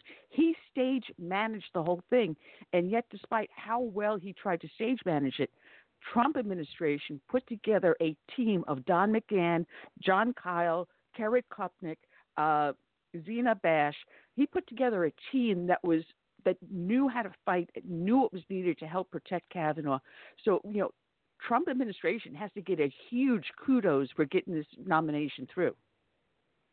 But they did, and in doing that too, I think they all learned the lessons of what Justice Thomas had to fight much more single-handedly. It was interesting to listen to White House counsel Don McGahn, former White House counsel now, talk about how he came of age in the law and really got interested in the law as a result of the Bork fight, and then he was coming of age as a lawyer during Justice Thomas's fight, so he had some idea of what was going to happen. And then in the final preparation for Justice Kavanaugh ahead of the hearings, Mark Paoletta, who is a lawyer for Mike Pence, counsel to Vice President Mike Pence, and had worked with Justice Thomas in the past, really had kind of insisted to Judge Kavanaugh to take the same approach Thomas did in don't go after the woman, but view the committee as your adversary because the committee is the one doing this search and destroy process. And I think that's when we saw Judge Kavanaugh really say, you've replaced advice and consent with search and destroy. He was addressing the committee, and then he also sort of shouted out that Thomas line of this has become a national disgrace. And I think the team that was built there by the Trump administration and by so many of those folks who knew Justice Kavanaugh was kind of a culmination of everything leading to this moment where Republicans had been expectant that something would happen. I don't think they ever knew that it would be this, vitriolic and bad and nearly violent. But I think it was something where they'd been preparing for a long time because they could see where this was headed. That they did. And the book is an excellent, excellent read, Search and Destroy Inside the Campaign Against Brett Kavanaugh. Like I said, I got 12 tight pages. But the thing, too, is that the left was eating their own, too, because you had some of the people that knew Kavanaugh that had, as attorneys and as professors, that came to his defense. And, boy, were they bitten down. That's right. Yeah, and particularly women lawyers. Most of the people that the left went after, especially among its own ranks, were women that were willing to stand up and say, I know this man. I may not share his particular approach to the law. I may not share his particular political views or the administrations that he's worked for, their views, and what he might do with regard to issues of abortion or other things. But I know him to be a good judge and the rest of it. And it was interesting the way in which women suffered more at the hands of the leftist activists than others did. And I think that's really all wrapped up in the abortion politics by their own admission. And I think it's something that was new and unique to this last time around. And I have to think also that it weighed on Justice Kavanaugh's mind because we've seen since he's joined the court, he's the first justice to have an all-female clerk team in his first year. All of his clerks are women, and I think that was something that was a tacit acknowledgement of what women who were willing to stand by him and support him had gone through. I love Justice Thomas. I really do. And he had a comment about it when he was addressing a dinner as a speaker, and he had his Spartacus moment. He had the temerity to call out Cory Booker, which, gained a good laugh. But these justices are being attacked. Even though they've been confirmed, they're still under attack. They are. And Justice Thomas is really someone that's been under attack for the better part of 3 decades now. It's really interesting and remarkable here in Washington that the African American History Museum, when it opened, didn't have a dedicated component to the highest ranking at the time African American official in Washington after President Obama left office being Justice Thomas. And yet, when it did decide to mention him, it only mentioned him in the context of Anita Hill and the allegations surrounding his hearings, not his 25 years on the bench and the important opinions and rulings that he had had. And I think that's one of the reasons why, he in particular has taken the approach that he has to not ask questions at arguments and other things. But we've seen him now, too, sort of define some of his own narrative as others have tried to attack him, and there's going to be documentaries and things coming out there. And I think the justices on the right that have been appointed by Republican presidents are going to be more vocal. We've seen Justice Gorsuch has just written a book. Justice Thomas has been a little bit more vocal. And now next month, in October now, we're going to be seeing Justice Kavanaugh perhaps speaking for the first time at length at a Federalist Society event here in D.C. And I think it's part of an effort to kind of speak up and speak out in a way that Supreme Court justices just haven't done in the past. Well, Ryan, it has been a pleasure having you on. It is a great book, and there's a link to it on the show page here. So when people listen in the archives, they just need to click on it, and they can go to Search and Destroy Inside the Campaign Against Brett Kavanaugh. Thank you for joining us, and people can also find you over at the Washington Examiner. Thanks for having me. It's been Take care. Wow. Ryan Lovelace. What a great check guest, Annie. Man, you just keep hitting grand slams. This guy was like better than the last guy I said was a grand slam. Well, to follow that up, returning to our show, a retired U.S. Lieutenant Colonel, and I always mispronounce your name, so always forgive me, please. I got Sargis Sangari. Yeah, you're on it, Ann. It's good. Sangari. All right, Colonel. Oh, my goodness. We had Robert Spencer on, so this is now part 2 of the Middle East and the attack. I got to ask you a question because you know Middle East politics, and you recently came back from a conference over there in Israel. What the heck is going on with their government? Netanyahu lost by 1 seat to gain the majority, and he can't seem to form a government. I do not understand Israeli politics. Because a lot of Americans don't understand how parliamentary systems work. When the U.S. our forefathers overthrew the British government, one thing they decided was to completely change the form of government and not go with the parliamentary system. It is probably one of the worst forms of governments you could work with. Unfortunately for the Israelis, they've not only adapted a form of the parliamentary system, they've also adapted a British-style parliamentary system, which has made it very difficult for them to be able to function. The problem Netanyahu runs into, and when I was in Israel, we were actually there to also monitor the Israeli elections, is that he's made a lot of internal enemies within his own Likud party. Besides the issues that he's dealing with the investigations, and a major investigation that still hasn't come through the pipeline is as far as sales of submarines to the Egyptians without really having the national security apparatus structure being aware of what was happening through that process has put him in a position where he just cannot formulate a coherent government together. Now, the president makes a call in that system as to who should go first to try to formulate the government. I think if Netanyahu had waited and allowed Gantz to go first, Gantz probably would have failed in that form of a government to be able to have a majority-capable, consolidated government to be formed moving forward. It would have given an opportunity for Netanyahu to probably survive the possible move towards a third election. But I think with him going first, if he cannot formulate a government, and it's possible that he will not be able to, either Likud would have to push far right with somebody else coming in and taking his position, or Netanyahu would completely be out of politics. And you'll probably take a look at a third election with Netanyahu not even being the lead for the Likud when it comes to the election process. Well, you've got a prime minister in there. You also have a president. The president's name is Rivlin. He's been calling for them to get together to form this government.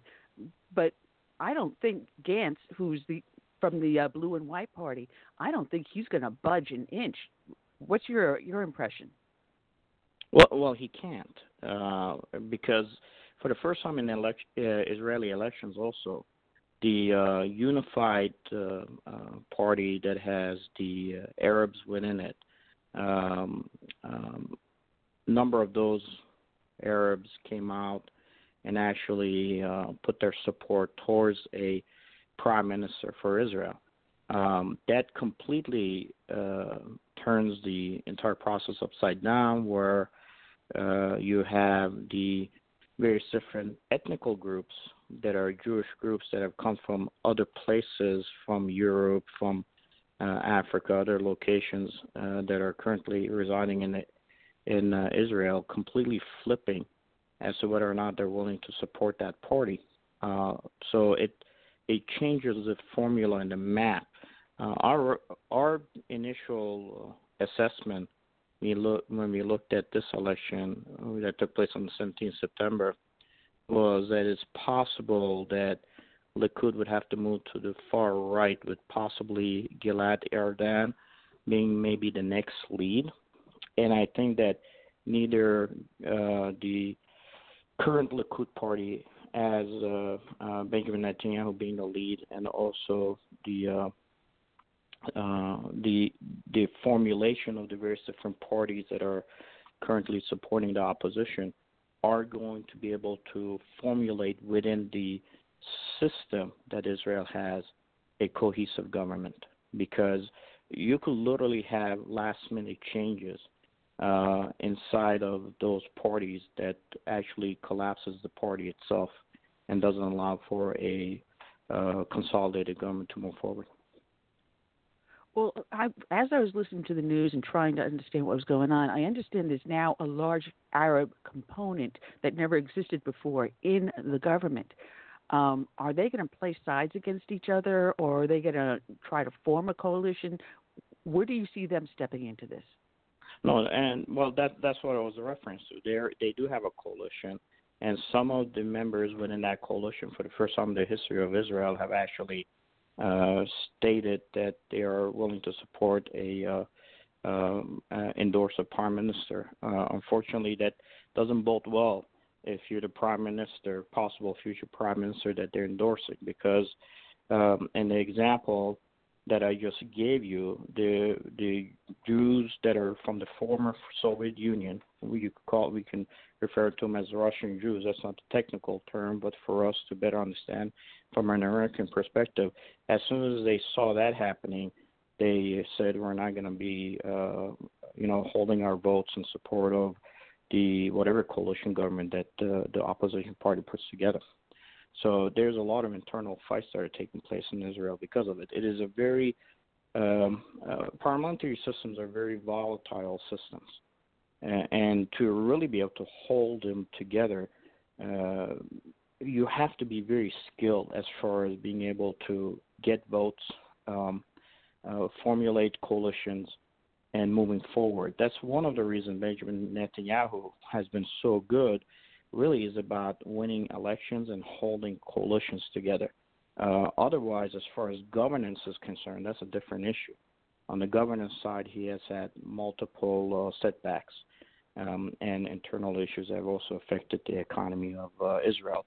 But at the end of the day, whether you're in the United States, living in Alabama, or you're in Israel, economy drives the train. Well, you mentioned economy, and we've had the attack on the Saudi oil fields, which we're tracing back, I believe, to Iran. Excuse me. And we have a dynamic coming in here. The Saudis are saying, hey, listen, the best way to control Iran is to do it financially. You hear other calls where we're sending more troops over. What do you see going on with this situation over there? Well, we actually talked about this in the Near East going back to 2015. In 2015, we posted an article on the Near East Center for Strategic Engagement saying who speaks for Islam, who should speak for Islam. And this has been an internal fight between Shia Islam and Sunni Islam, and who's going to be the dominant when it comes to the global presence as far as being a speaker on behalf of Islam.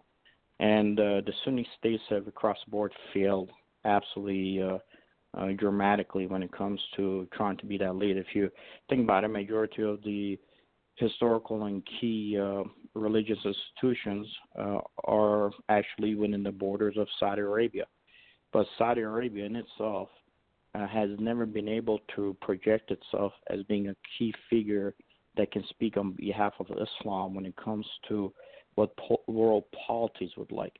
In the Christian faith, we have multiple different Christian denominations, but there's one central figure that everybody kind of knows when he speaks on behalf of what the Judeo-Christian ideology is, and that's the Pope. The Pope has an opportunity to stand on stage at the UN. It has an opportunity to visit with world leaders, both Christian and non-Christian, and is able to somewhat project what we view as a possibility of what the Judeo-Christian ethics are. Islam doesn't have that figure. You can't name him. So because of that, this internal fight always takes place. And currently, Iran has shown its ability to be really the lead, because Iran was the first nation to go through a revolution and establish the Islamic Republic. Even all the Sunni states that came afterwards, with all the revolutions, internal turmoil with the Arab Spring, all of them geared towards trying to duplicate what Iran did within its borders, and they failed to do so. Majority of the Arab Spring nations ended up being in chaos, and that is really attributed to Saudi's inability to be able to have any influence over its own Sunni leadership when it comes from a religious, theological beliefs. Same thing with Turkey. Turkey has not been able to be that lead, that role, although they're a NATO partner, and they are very strong from what they sit geographically when it comes to their ties to the EU and the Middle East. So Iran has been able to, through this process, show its ability. Now, Iran does use terror, just like the Sunni states do, but Iran uses it for the survival of its regime and uses it to get the leverage in order to be able to negotiate with the West on issues that are more state-driven rather than theological-driven. However, from a Sunni side, anything that has come forward that has used terror, in this case ISIS, Al-Qaeda, Iraq, has been specifically driven towards trying to bring an end of this world fight in order to establish a global Islamic jihad. Iran doesn't believe that that's even possible. It's more practical when it comes to how it uses religious terror in this case in order to be able to get the polities of the world to come to the table in order to strike a nuclear/economic agreement with it. Well, we're looking at the situation between Saudi Arabia and Iran needs something to coalesce their populace around, because we hear murmurings that the populace is getting restless, that there may be a potential for another civil revolt. So are the mullahs using this to say, hey, listen, we're being attacked. We need you to stand firm with us, with the Revolutionary Guard? Are they stirring up trouble just so that they can retain power over the people? Somewhat they do. That's part of it. But the other part is that Iran has always seen itself as being a regime that is always being attacked. It doesn't see the world polities as being favorable to it. It feels always that it has to fight against all the world polities in order to be able to win its right. It's like that little guy on the playground that believes that I always have to fight the big dog in order to prove that it exists. In this case, world polities told them when they struck a deal with it that you don't have to do that for us to be able to work with you. The problem is Iran doesn't know how to answer the question of its revolution. For the past 40 years, it really never understood, why did we revolt? Why did we overthrow the previous regime, establish an Islamic republic, and what was the outcome? What were we supposed to achieve? because technically, without even going through a revolution, they could have maybe gotten to this point. Unfortunately, that's an internal struggle that Iran has. The way Iran controls its populace is the hardliners allow for a moderate to be the president of Iran. This way, they're able to turn around and tell the moderates, look, you do have a voice. That voice is actually the leadership, the presidential leadership of the nation. It's elected through you guys. So that's the face of the Iranian regime when it comes to what it does externally, when it comes to dealing with the world politics. In this case, even when the Iran sat across the nations of the world in the Security Council and struck the nuclear deal, there was the moderates that were put into the lead. This is how the extremists, the hardliners in Iran, are able to pacify somewhat the Iranian populace when it comes to them wanting to see a change in government. Now, the hardliner runs the country, don't get me wrong, but at least it feeds the narrative to the people that we are allowing you to have a voice, to have a say. And because that moderate type of an individual exists in the government structure of Iran, it's able to at least control the people. But with the economic pressures taking place, with the younger generation of Iranians, it's becoming much more difficult for them to do so. Oh, I don't think I'll live to see that overturned, but maybe one day. But we're throwing into the mix here the ad in China. Because China is now making a move worldwide. They're in Africa, they're in South America, and they're in the Central America, they're in the Caribbean. They're everywhere, and now they're partnering, as I understand, with Iran. Well, I mean, China has always been partnered with Iran. If it wasn't for China, under the sanctions, Iran would never be able to collect at least on the interest for its oil and money that was sitting in their banking systems, frozen, not being able to be shared because of the sanctions that were applied against it. So China has had a 100-year plan. They're way ahead of that 100-year plan. And you can't blame China given the fact that if we had a nation that was not called United States, whatever you want to name it, and it had the population that China had, I guarantee you our citizenry would be asking for us to be a global dominance too. The problem China has is that inherently at its core, the regime in China that ended up taking the lead to execute this 100-year plan is a dictatorship. Within itself, it is own structures, be a non-capital type of a system, being a socialist system. Long time ago, the Chinese businessmen realized that, this structure may not prove beneficial as we take these larger steps to become a global dominance throughout the world. So hence Hong Kong pops up. The Chinese businessmen who were in the apparatus of the government of China realized, I can take a lot of the money and that exists currently, possibly the creation of wealth, and I can store it in countries that are capitalistic and can support my endeavors in the long run. So what ends up happening is you have a Chinese leader that is in charge of the manufacturing textile industry that is government owned. He's getting cheap slave labor at no cost, building things for him, and in this case could be the political prisoners.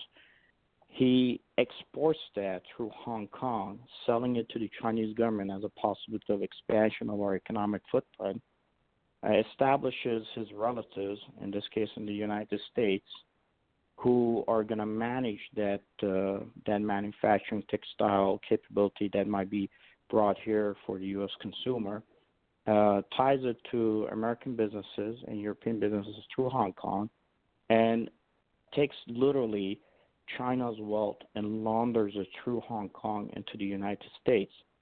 The problem China has, a lot of what it originally had as possible economic basis by which it was going to build the infrastructures internal to China, expand its capability, was literally wealth that was laundered out of China into various different global markets. China's still moving forward with this dominance of Southeast Asia and all other possible markets in the future, has a problem. Its main historical wealth is built on a quicksand. That's why China ends up losing quickly in these type of tariff wars and these economic wars, because what it lost originally through these markets, and it looks at Hong Kong as a hub to move money rather than a state within a state, it ends up taking hits when we put tariffs against them, which are double to what the possible negative might be for the United States. China has to work with individuals like Iran. China has to work through the Shanghai Cooperation organizational capabilities to expand that footprint. The current POTUS has understood that, and he's taken steps that has tried to further bog down China economically by tying down their ability on sunk costs in other nations. As an example, because China goes into Pakistan, it goes in and literally buys majority of the political leadership in the Pakistan parliament through Chinese companies and Chinese development projects. When we decide we're going to put pressure on Pakistan by ensuring it has an unstable economy, how do we do it? We put sanctions on Iran. We told India, go ahead and develop the port of Charbagh for Iran, because we are going to remove that one port from the sanctions so that Iran can build a railhead into Afghanistan, so we can bypass the ability of having to work through Karachi, really collapsing the economy of Pakistan. What China has put in to manage those leaderships in Pakistan now becomes a sunk cost for them, because they only know how to operate from a socialist dictatorship ideology. They don't know how to use the free markets to give themselves an out when it comes to these political maturations and steps that are taken to expand their footprint, whether it be in Asia, Middle East, or other places. They're starting to learn a little bit how to maybe counter us. As an example, when we hit them in North Korea with our relationship, or Southeast Asia, or when we put sanctions on them that are affecting them. When it comes to their Belt and Road Initiative, they try to move into Syria, as an example, with the Syrian populations that were historically tied to them, to try to get their hands on $400 billion of reconstruction that might allow them to have a footprint in our backyard, in this case in Syria. So these are the type of global fights that are taking place with China. I think if we keep to what we are doing currently, China would have to go through an internal change of leadership, not a regime change, but change of leadership, to be able to allow us to better negotiate with them and hopefully stop them from this global dominance that they think they can achieve through sheer force using their companies and their populations.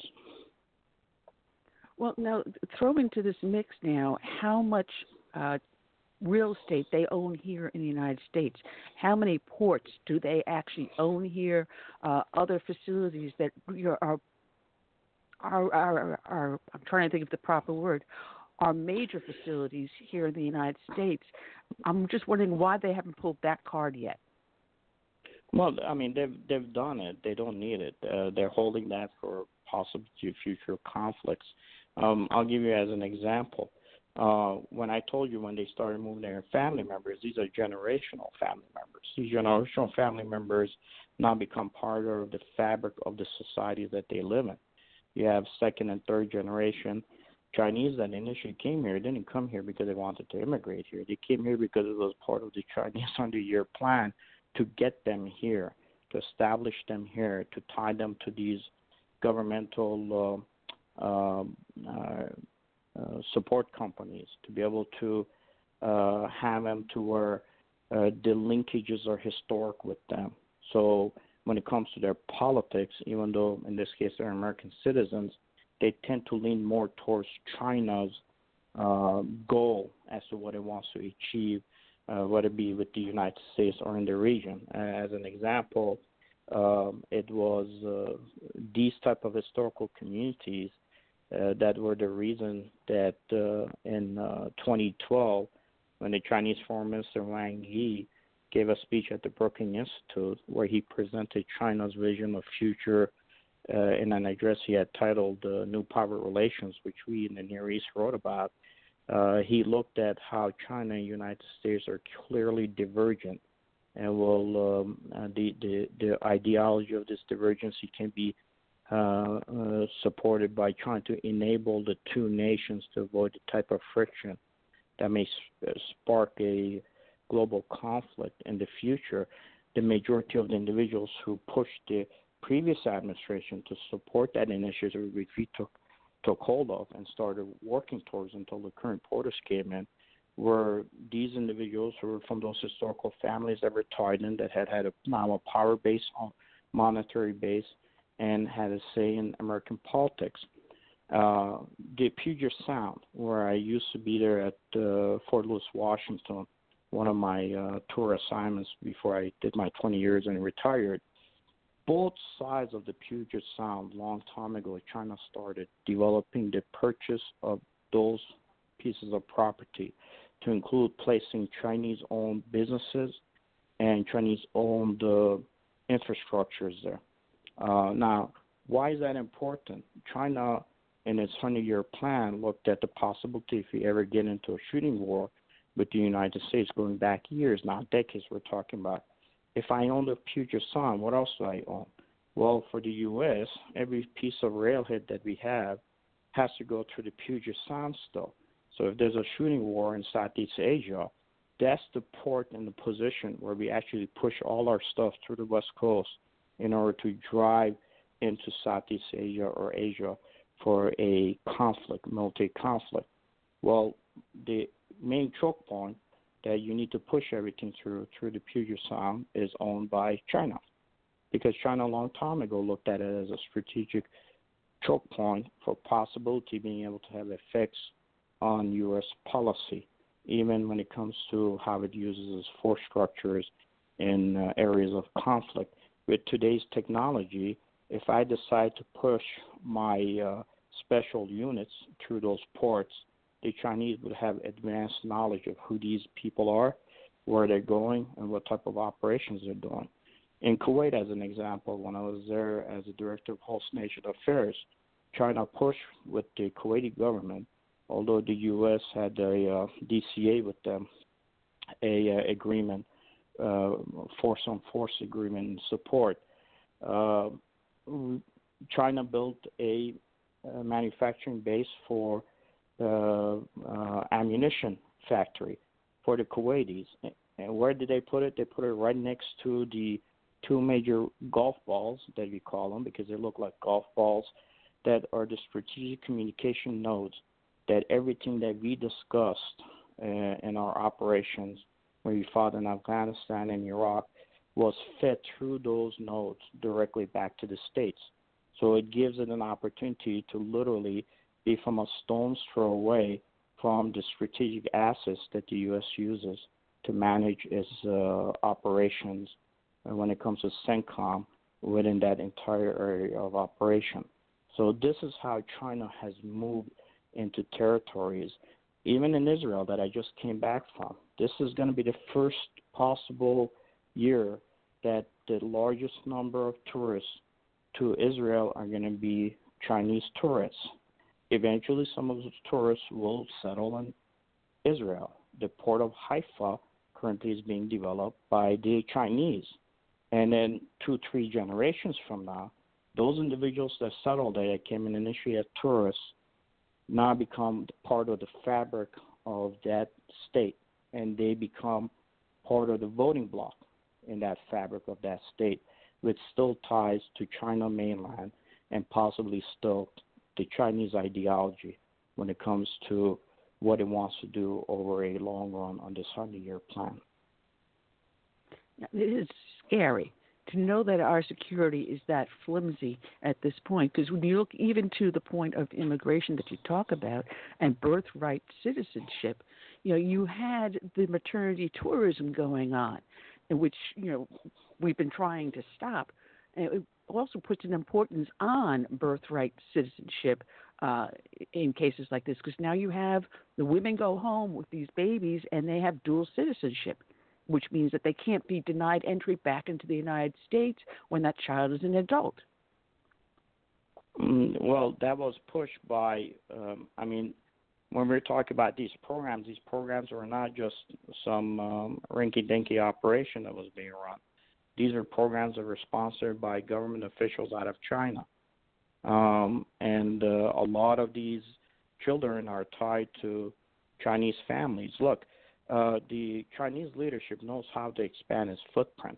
Australia, which is a key figure for us when it comes to a territory that we need in order to be able to fight against this menace in the future, Chinese leadership has 5 family members that are staying within Australia itself. They're part of the fabric of the Australian government, and they do advise individuals within the Australian government. The same company, there's a holding company that when Near East, my company, we looked at what was happening with the Burma genocide that was tied to the genocide itself, which is a Chinese conglomerate, is the same one that was pulling iron ore out of Australia. China knows how to use its populace and how to use its companies to leverage itself for a strategic battle.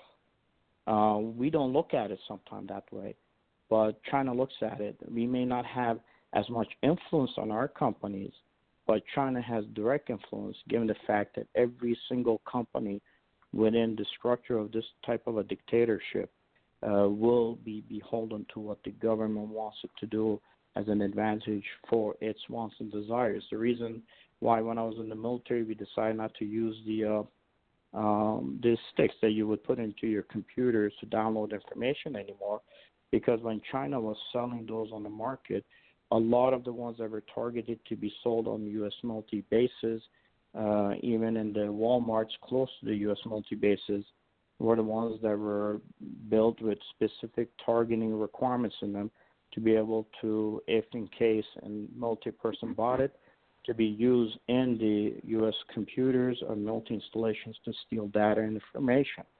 So China knows how to move forward within this fight and is able to do it because it's much more controlled at the governmental level.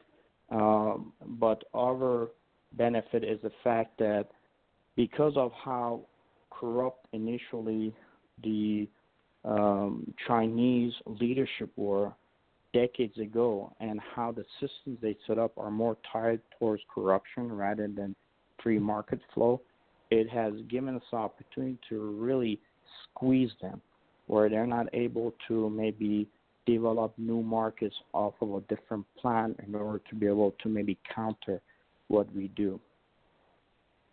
Annie, can you I have a question. Oh, go ahead, Curtis. Sorry.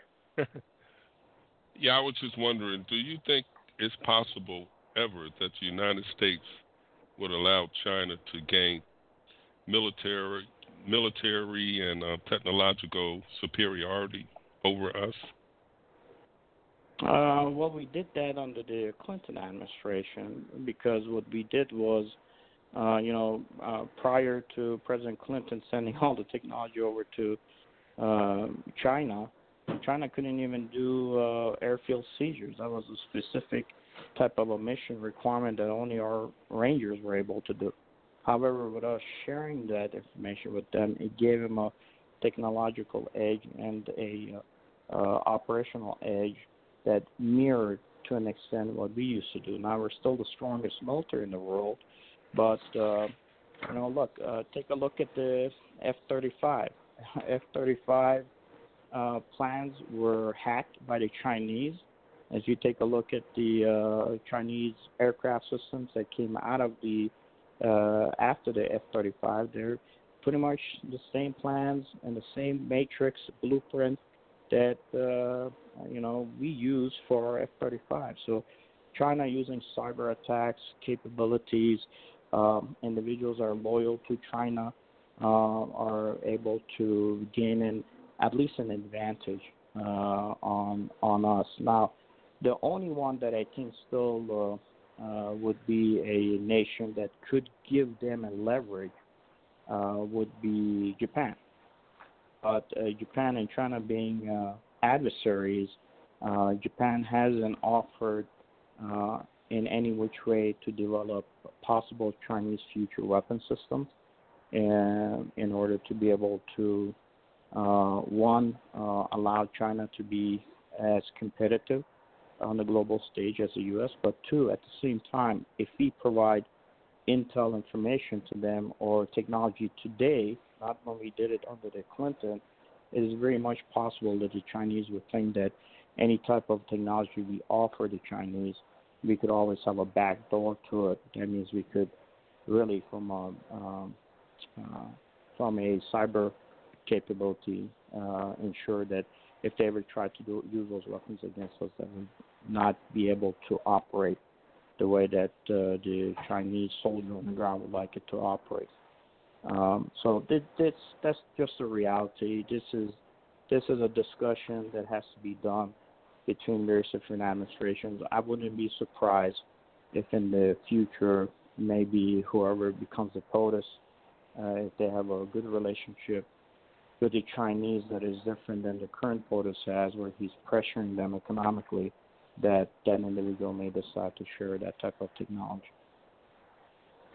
Well, Mike, before you jump in, I wanted to ask this because I read recently that the government is now starting to take a lot of their data and loading it up to the cloud, which would be run by Google and Amazon. That in itself had me worried. But now when you throw in the Chinese factor, should we be really concerned about how our government is handling the storage of its data? Cyber war is really the next most complicated space that we have to fight these type of fights. U.S. systems by law, to an extent, are not designed to be able to counter it. Like I said, the Chinese are able to steal the F-35 plans.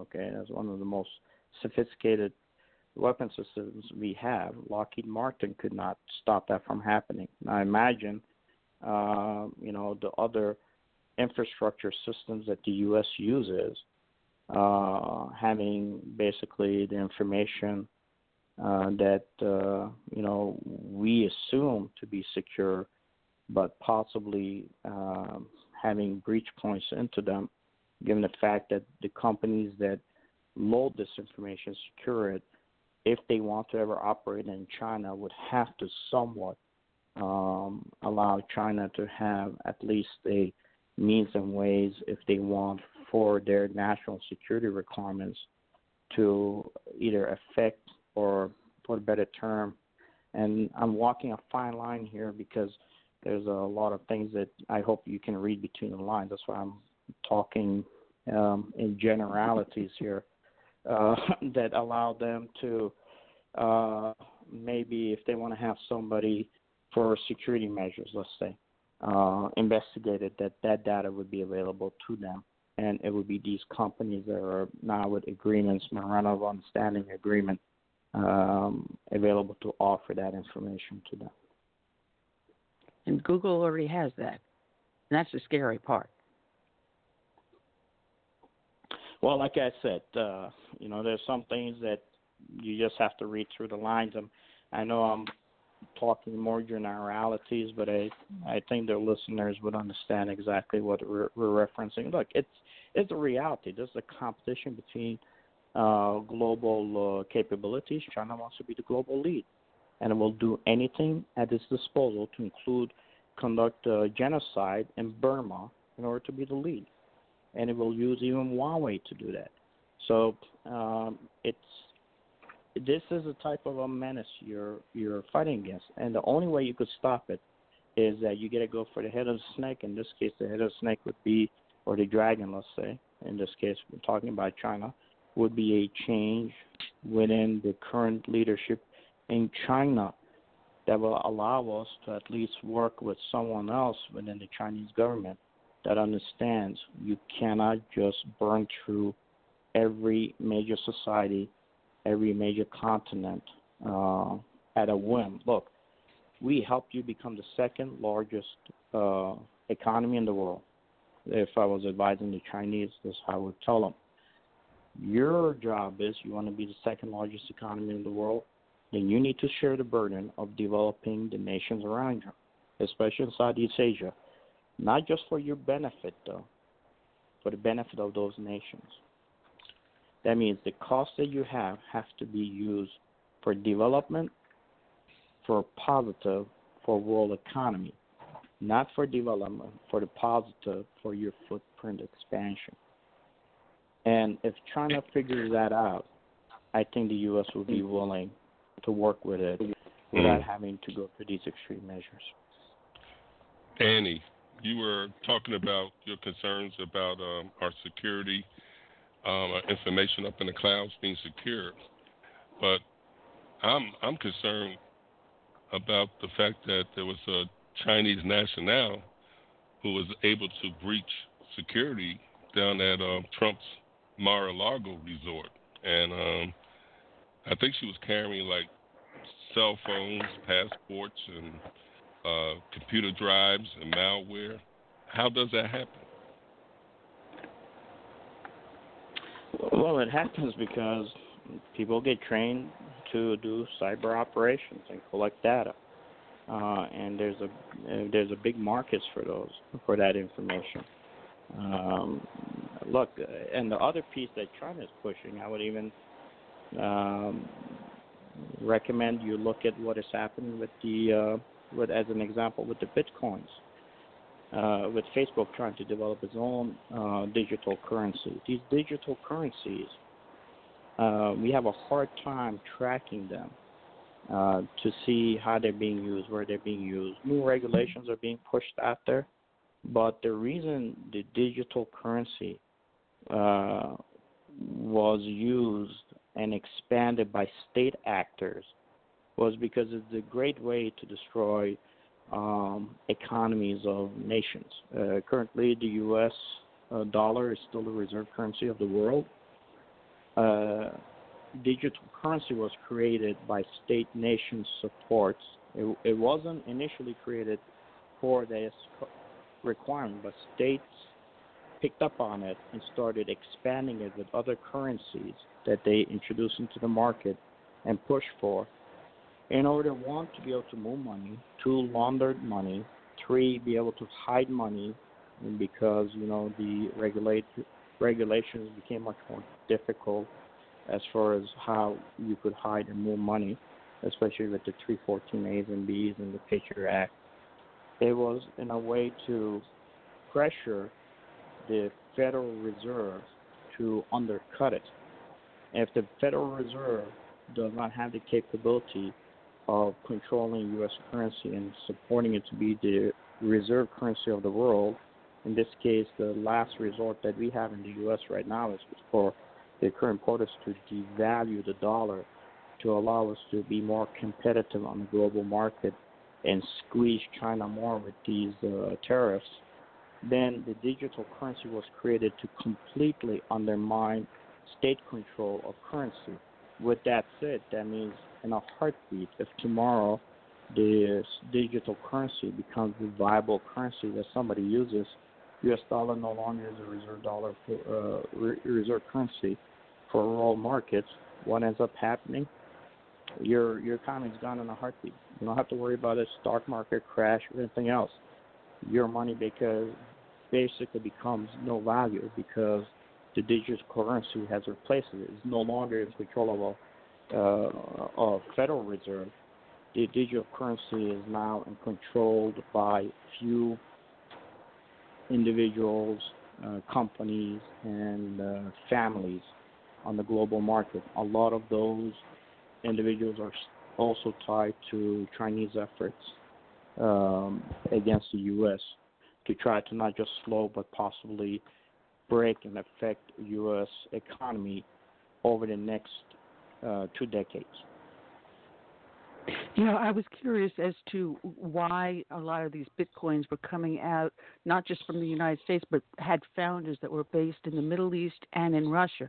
Well, you just gave me a whole new look on the economy. And correct. The Middle East is, there's a lot of these owners that are in the Middle East, but behind them, if you unpeel that onion, there's a Chinese fellow standing behind them, tied to the Chinese government. Man, if we're not careful, we do not get a president elected in 2020 that will defend us like Trump is, we're going to be a little big pile of you-know-what, and it's starting to stink bad. U.S. is not just behind the power curve.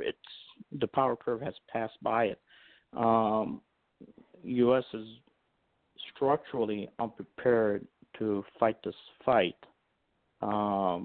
We've been lucky, with God's blessings, we've been lucky to survive during these 100 years that China has taken these steps forward. I think that it is very possible that in the 21st century we could really squeeze China, especially with the tariffs. I know the stock of pork has gone up, skyrocketed in China. The middle and business class of China values how much money you're making as a middle class businessman by how much pork you consume that day. And I know it's hurting our industries here as we're starting to slowly develop other possible markets in Southeast Asia. But my recommendation is if we continue down this path, we squeeze China. Hopefully Congress, both the House and the Senate, work hard in support of Trump's vision against China. We can at least reverse some of the losses that we've had in this 100-year march towards whoever is going to be the victor. We got to tie China to a point that it realizes that it's literally the weight of the shoulder on its back. I should say the weight of the world on its shoulders when it comes to how it's tied down, bogged down in Pakistan and Middle East and Africa and South America, and even currently as it's trying to strike deals with Europe. When we're able to do that to it, everything that is done to us over the past 100 years could be reversed given current technologies. It's just that it takes a strong, unified government in the U.S. from the executive to the legislative branch with some slight changes to how U.S. code operates internally, approvals with the judiciary for us to really be able to, stop the bleeding that been causing us the pain we've been suffering all this time economically. Well, do you see at some point in the future where there will be a direct conflict between the world of Islam and China as they both march towards world dominance?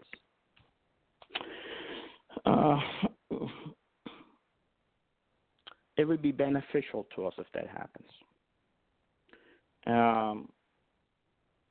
The more destabilized Islamic nations are around China,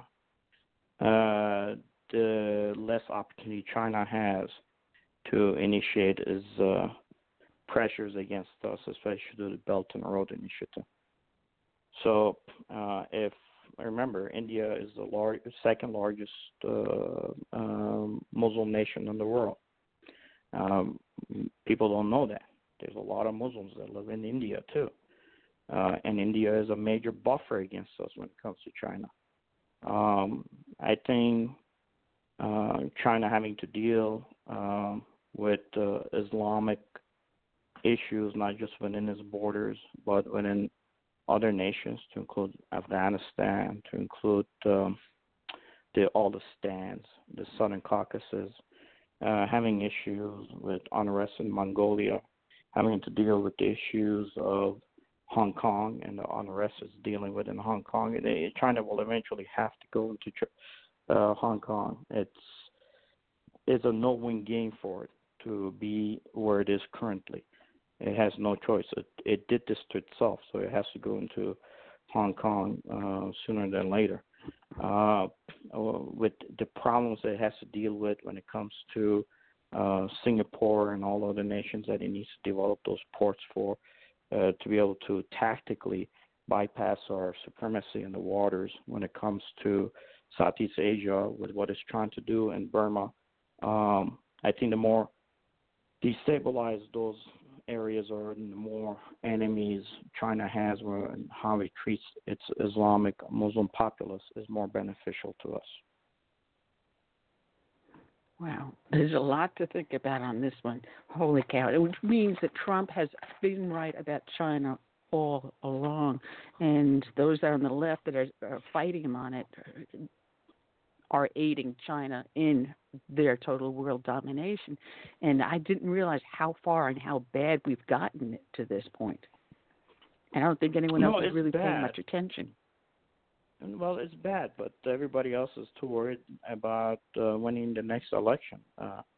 They're not really thinking about the long-term strategies of what we need to do in order to be able to support our ability to win. Look, I'll give you as an example, and if I'm going off tangent, please stop me so we can come back to the main point. But Congress is a 2-year Congress, okay? That's all it is. November 5th of last year, a new congressman came into the Congress. They won, they came in. Remember, the government wasn't even open till February. So if you had just won as a new congressperson coming in, you weren't even sworn in, you weren't sitting behind your desk, and you weren't doing anything as far as legislative work until February once the government was opened up again. Well, January 10th of this year, me being a Republican, had a meeting with other Republicans in Illinois, and we were coming up with possible strategies of how to be able to get the next group of people into Congress in Illinois from the Republican side for the 2020 election. By April, the people who were initially wanting to run could have filed their collected money and filed for their first quarter reporting. You are a congressman. You just went ahead and won 5 November. You haven't even sat in your seat by February, and there's a person who's already raised money because the opposition party has collected money, supported them in the filing April, a month before you even, a month after you have sat in your seat. So now what happens with these congressmen, congresspeople, they go to what is called a farm.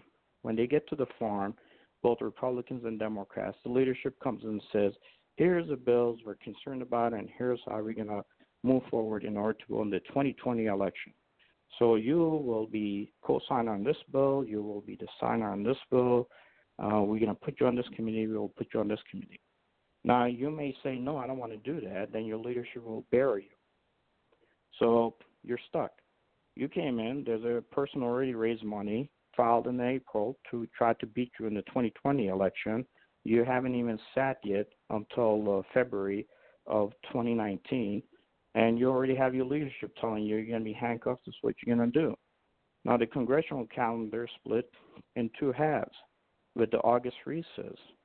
So whatever you decide to do on behalf of your constituents, you have to do before the August recess. Why?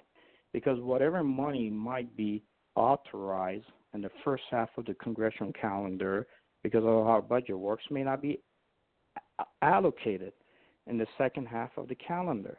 So you may have a program that you were able to pass through the system to be able to get on the congressional calendar to be voted on, but you may not have money for that program that just got voted off. Now, the person who had already filed money to try to beat you in the 2020 election had put money in the April coffers. 3 months later has a second quarterly filing. September 3rd of this year, we started collecting signatures in order to be able to run against whoever that we want to run against in the Illinois politics in March when the primaries take hold. You're a person who just walked in. Others have already raised money against you.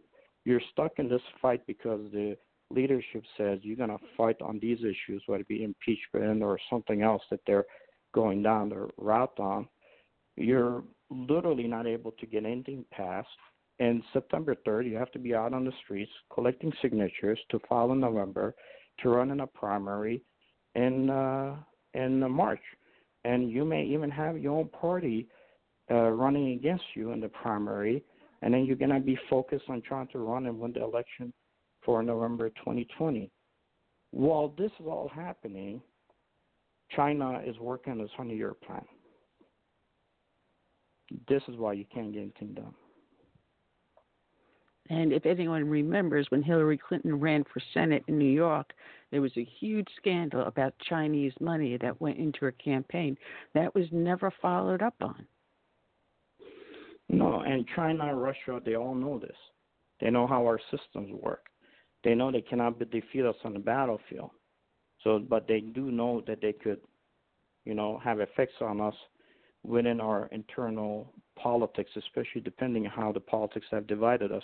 I'll give you an example. The shooting that took place in New Zealand, with New Zealand making the decision that we're going to take all the weapon systems, major assault weapon systems, away from our people. Now, if I'm looking from a strategic standpoint, and I say one day I'm going to get in a shooting war with China, the best way to fight China would be to take divisions of the Chinese and bog them down in a traditional battle, since that battlefield will change in the future, if not has already changed with drones and other capabilities, to bog them down into having to be somewhere footprint on the ground in New Zealand. Well, if I've already removed the weapon systems off the battlefield in New Zealand, I've just helped the Chinese to have a lesser need to concentrate on that particular battlefield, because New Zealand has decided they're going to disarm themselves internally. The young man who went in and conducted the mock shooting prior to going to New Zealand and, killing those innocent people in the mosques had gone on a trip to North Korea. Chinese officials had seen him in North Korea. This is not a conspiracy theory issue. What I'm saying is, in the photos that is on open source of him being there, it was an indication that Chinese government, understanding social media, understanding what we call lone wolf attackers, understanding who is who, is able to use any means at its disposal, any possible cracks that it can, to flip the screen for its advantage. So is it possible that it could use things that are controversial to us internally within our system when it comes to our social values, where we fall on the line, to be able to drive a narrative to affect our long-term policies for their strategic advantage? Of course it is. Of course it is. In this case, they are able to use whatever capacity that they have and whatever opportunity they have in order to be able to alleviate the pressures on themselves to set the battlefield, that in the future, if that ever happens, they'll be able to be victorious in a short period of time. Oh, there's so much for our listeners to contemplate, but people can find you on your website, which is the Near East Center for Strategic Engagement, by going to nec-se.com. There's so much more I wanted to talk to you about, but we're running short on time here because you also have near and dear to your heart the Assyrian Christian issue, and that people can learn about also by going to your website and listen and learn about the Assyrian families and the military members that do need help from us, because this is an ongoing battle, and we're going to be looking at they're going to attempt to put 5,000 American Muslims up for election in the office this coming election, and we've got a battlefront on all areas. It's not just one-sided; it's a gazillion-sided. Look, our systems are our systems, and what we try to do in the Near East is to show link analysis. What I know, others know. The problem is I can talk about it because I'm not in a system. Others may not be able to talk about it. I have to be very careful about what I say and how I speak also.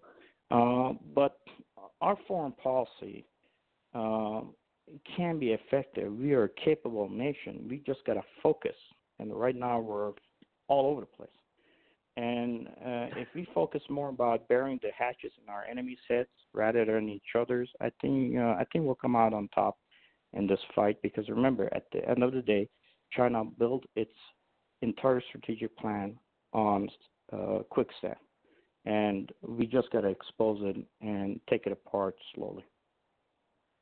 Well, God bless for the hard work you do, sir. No, thank you very much for the opportunity and time, and I hope what I discussed helps. Oh, yeah. It does. It does. All right. Check it out, the Leaders Center for Strategic Engagement, NEC-SE.com. And we've got our next victim up in the bullpen. Returning to the show, he is also, you can find him at the Insider Reports, C.S. Walker. Good afternoon, C.S. How are you today? I'm doing good, Annie. How are you? All right. You have been following this Biden and Ukraine situation, and you seem to know it inside and out. You've done some shows on it. People can find at the Insider Reports. And it's really hitting the fan big time. What is the latest? What is going on now? Well, you know, a part of being an analyst is taking certain pieces of the puzzle, putting together to get the big picture. Now, the problem is, though, that the pieces of the puzzle 10 out of 10 times are not in the same spot. You have to go looking in different areas. Now, I know the last time I spoke with you, I explained to you that it was this was a big hit coming from the Warren camp. I was partly right, because as I kept studying and kept looking deeper into this, and I told you I was going to keep digging and digging and digging, all of a sudden, sometimes the pieces are right in front of you and you don't see them.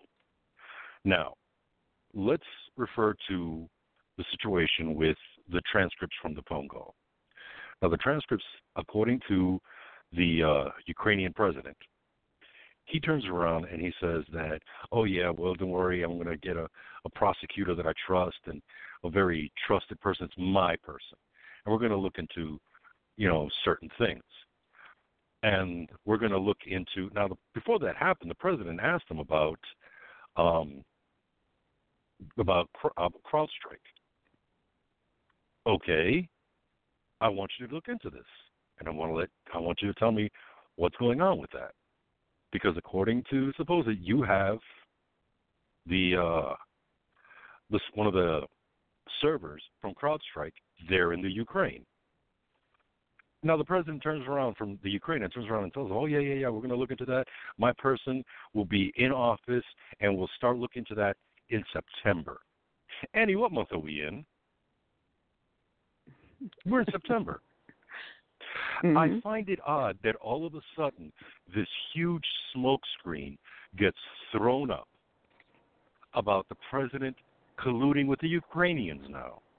Mind you, the same country that helped Hillary Clinton, the same country that helped and, in fact, even meddled in our election by bringing up the entire thing about Paul Manafort. Now, all of a sudden, now the Ukrainians are meddling. They weren't meddling before, but now they're meddling. I find that completely odd. Not to mention that he says, this is my person. We're going to look into it in September. All of a sudden, the Democrats just lose their ever-loving minds in September. And now they're talking about impeachment in September. So this is telling me there's two aspects to this whole thing. Because, mind you, whenever you try to go on after something, you try to create more than one objective. Because that way, the more objectives within there, there's a good chance that you might hit one or two. If you put in 5 objectives, you might hit 1 or 2. So the objective, part A, is get rid of Joe Biden because A, he's not socialist enough. B, he's embarrassing. C, his mouth is his own worst enemy. D, he's male. He's an old white man.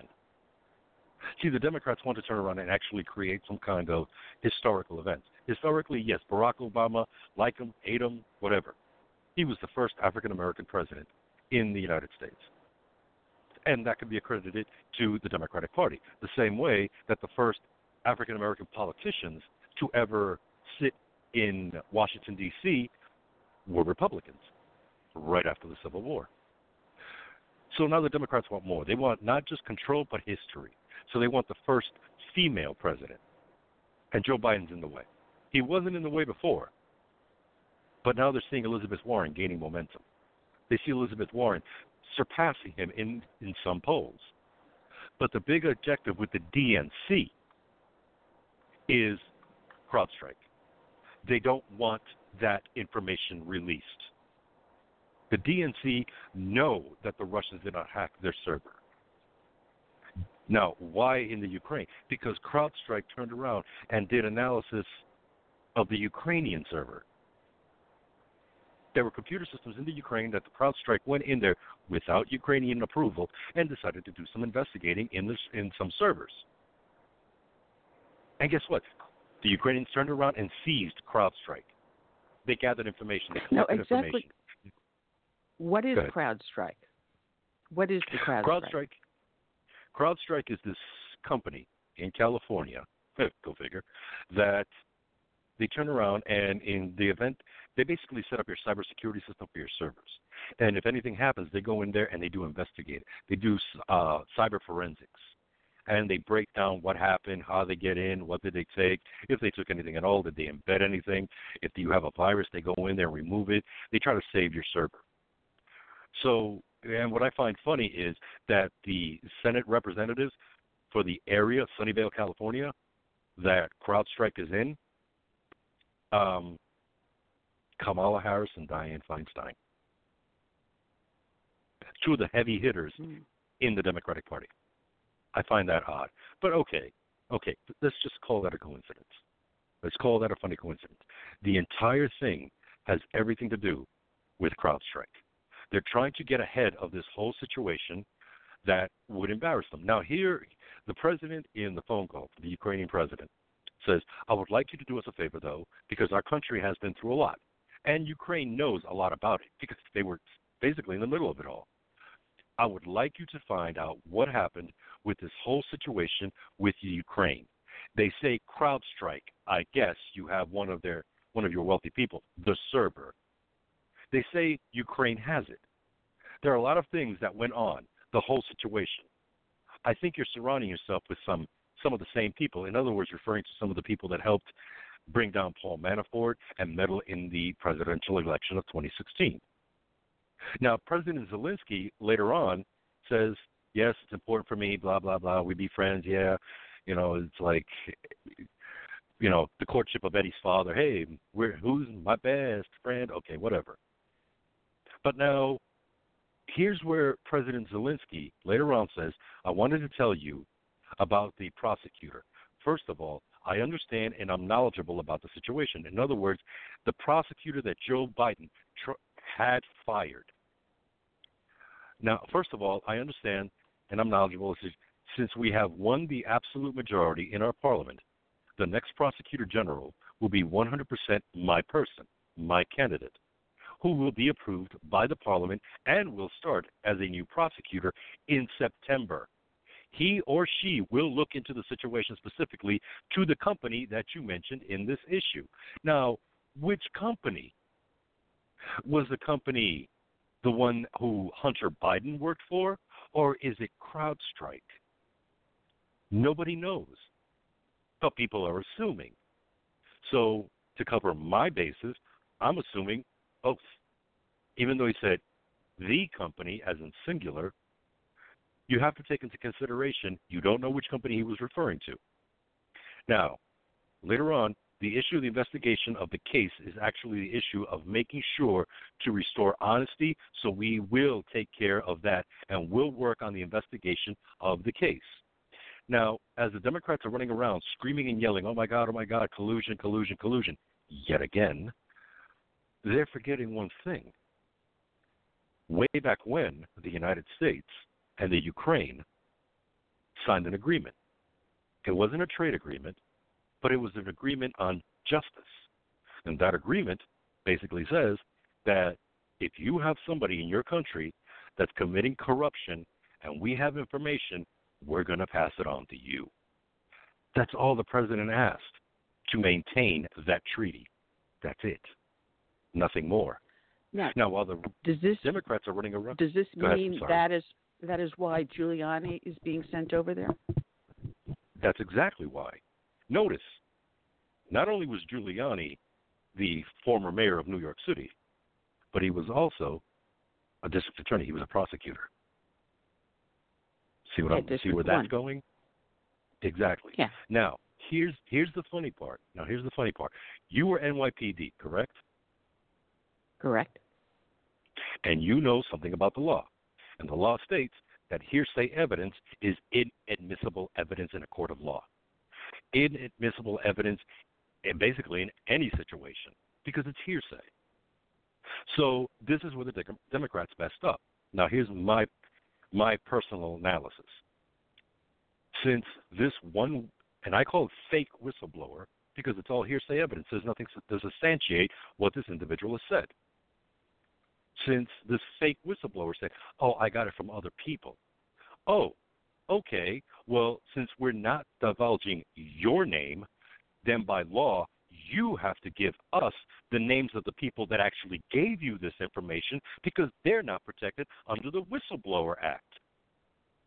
They're not protected because they didn't step up with this information and follow the whistleblower protocol. You did, supposedly. So with that being said, you have to give us their names and we have to speak to them because they're the ones with the evidence. True or false? Yes. Now, the only other thing is the complaint was not lodged against a fellow member of the intelligence community. The president is not a member of that community. So you really cannot file a complaint against him. You're absolutely right. But if we decide, let's just for the sake of justice, let us follow the whistleblower protocol, okay, then you have to cough up the names of the people that told you all these things. Because you are the whistleblower. You are being protected. You are not. Your name will not be released. You will not be shown to the entire planet that you are the whistleblower. But your informants will be. So now we can get to the root of the matter. Bypass the whistleblower, go to the snakes in the grass, find out exactly what they said. Did you tell him or her this, this, and this? Did you tell them this? Yes or no? Now, Joe Biden, and what I find funny is that the whistleblower's complaint, everybody's talking about how it was perfect. It looked like it was written by a law professor. Keep that in mind, law professor. And that this whistleblower complaint had footnotes and everything else. Annie, there's only one person I know of that would gain a great deal by submitting this complaint. One person who believes stands a chance of being the first female president of the United States. This one person who happens to also be a law professor, and that would be Elizabeth Warren. Now, am I saying she did it? No. Am I getting the feeling that somebody in her camp, in her campaign, was heavily involved in this? Oh yes, eyeball deep, heavily involved. May not have been her. The same way the entire birther movement occurred from the Clinton campaign way back in the day when they first ran up against Barack Obama. It wasn't Hillary Clinton that said that Barack Obama was not born in the United States, but somebody inside her camp did that. So now Hillary gets away with it, but that person was from her camp. So the Clinton campaign started the entire thing on the birther movement. Same thing, I believe, is happening here in the Warren camp, because history has a funny way of repeating itself. And people have a funny tendency of repeating stupid things that have happened in history. CS. Yes, sir. Hey, this is CS. I was listening to Rush earlier today, and I want to know if you agree with his summation of this. He seems to think that this sudden rush to impeach Trump is somehow related to the fact that Trump, Barr, and a couple of other people in the Justice Department are getting close to the truth of what's behind a lot of the stuff that's going on in Washington. So they want to run interference with Trump and get him out before they get to the point where they can start naming names. What are your thoughts on that? I completely agree with him, because that's the thing with the CrowdStrike. Like I said, CrowdStrike is this cyber company. They're the ones that went in and examined the DNC server. They're the ones that said, oh, yes, you were hacked by the Russians. Well, how do you know we were hacked by the Russians? Because we found the Cyrillic alphabet. We found programmed, typed in Cyrillic in your computer system. There's one little problem, though. The country of the Ukraine also uses the Cyrillic alphabet. Funny coincidence. But to me, it's a simple case that no, nobody hacked that system. And CrowdStrike turned around, and when the FBI told CrowdStrike, okay, tell us your findings. Oh, no, we already gave the DNC the findings. Oh, okay, well, give us the server. Oh, no, we can't give you the server. Why not? Because it's not ours. And by the way, we give it back to the DNC. Okay, well, hey, DNC, give us the report. Okay, here's the report. And we also need the server. You can't have the server. Why?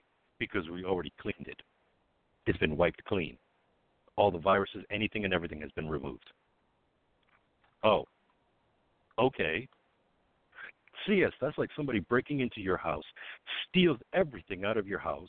You call the police show up, and they say, okay, well, we would like to go in and start the investigation. No need. I hired a private detective, and he's doing everything. No, but we'd like to go in and at least assist. No, you can't. That makes absolutely zero sense. If a crime has been committed, such as hacking into the DNC server, you want the federal authorities in there finding out what the hell happened, what was taken, what was tampered with, so that way later on down the road you have a leg to stand on. They cut their own feet from underneath them, but yet people continue to believe that the Russians hacked the DNC server. And there's other circumstances to prove that nobody from another country hacked their system. So this whole thing is basically Elizabeth Warren is getting a boost by taking down Joe Biden, because right now here's a woman, an supposedly intelligent woman, who wasn't smart enough to admit, no, I'm not Native American. But here we have this woman running for president. And what's standing in her way? 2 old white guys. 2 grumpy old white guys. And they both have bad hair. So, of course, this is an attempt to help Elizabeth Warren, but it's also an attempt to stop the search into CrowdStrike. That's all this is. Oh, yeah. So if they accomplish one over the other, it's still a win for the Democrats. It's still a win. But the problem is, though, that they forgot about they didn't research and they didn't look into the fact that there is a treaty between the Ukraine and the United States to share information on possible conspiracy or possible fraudulent acts conducted. They didn't know this. And this is going to blow up in their faces hard. Now, does Trump know this? I'm sorry, go ahead. Does Trump know this? Does Trump know this? He better damn well know it, because if he doesn't give me the phone number, I'll let him, hey, Mr. President, with all due respect, your people need to get their heads out their butts, because I got news for you. You had every right to do that. Not to mention, when it comes to Joe Biden, there is no digging. There's no digging needed. He openly admitted that he intimidated and threatened to withhold aid to the Ukrainians, which is against the law because it was to benefit his son. Now, here's one thing that people keep forgetting to take a look at. Joe Biden was the vice president of the United States. Joe Biden has zero authority to turn around and withhold aid that was already granted to that country. Either Congress or the president have that right, not Joe Biden, the vice president. So in order for Joe Biden to have some weight behind that threat, like when he told him, and if you don't believe me, call the United States, somebody else knew. And that other somebody was the person that gave him the approval and the support to say, yeah, do it, I got your back. And that would be the President of the United States. So now the President of the United States is also implicated in blackmailing the Ukrainian government. Well, do you think anything will come out of this when they do the, quote, impeachment investigation to bite them fully? Do you think they're going to be able to uncover this and then answer to it? If they can get the information on CrowdStrike. Now, as you can see, President Trump is already fighting back. He's bringing up the entire Biden thing. He's fighting back. If the Ukrainians can actually step up and do this collection of information and send it to the United States on CrowdStrike, yes. Now, to many people, some of your listeners, I'm pretty sure that they're saying, well, all this sounds like conspiracy theory.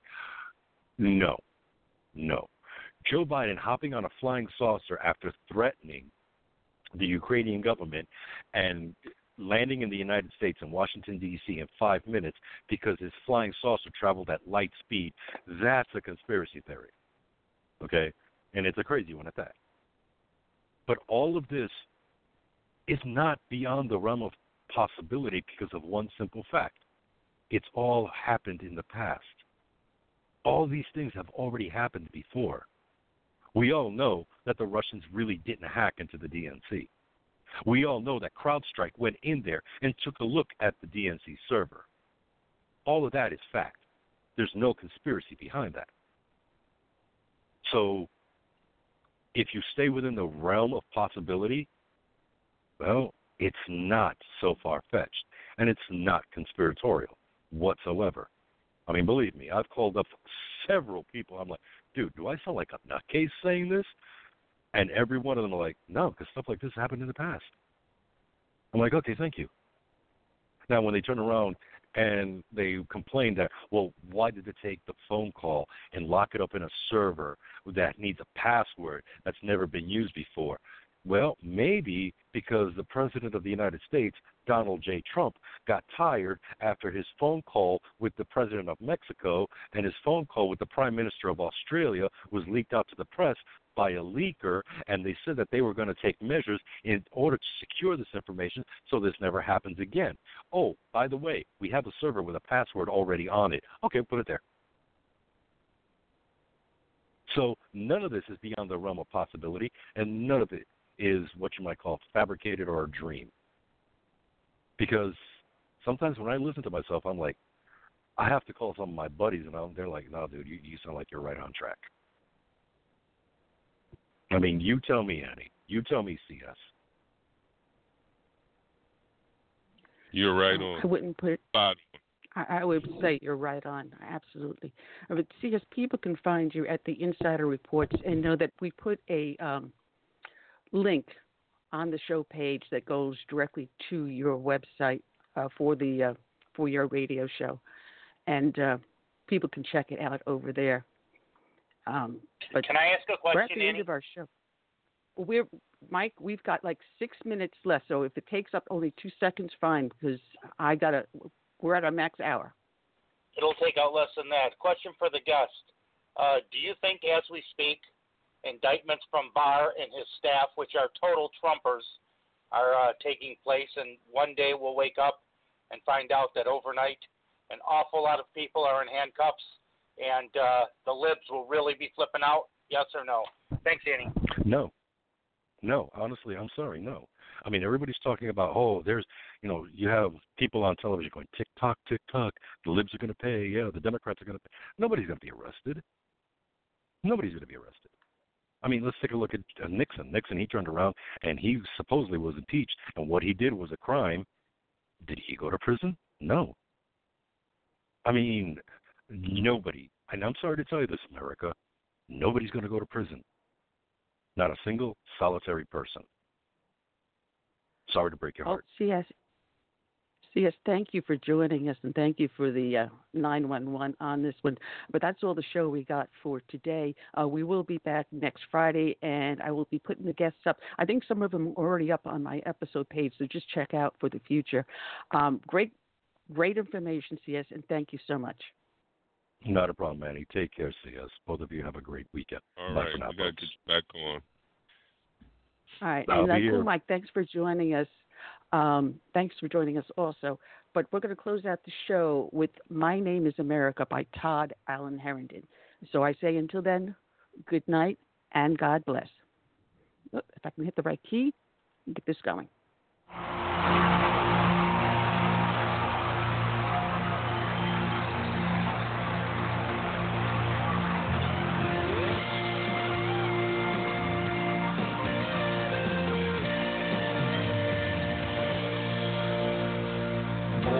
Grip of oppression, I fought for my liberty. I paid with the blood of my people. Freedom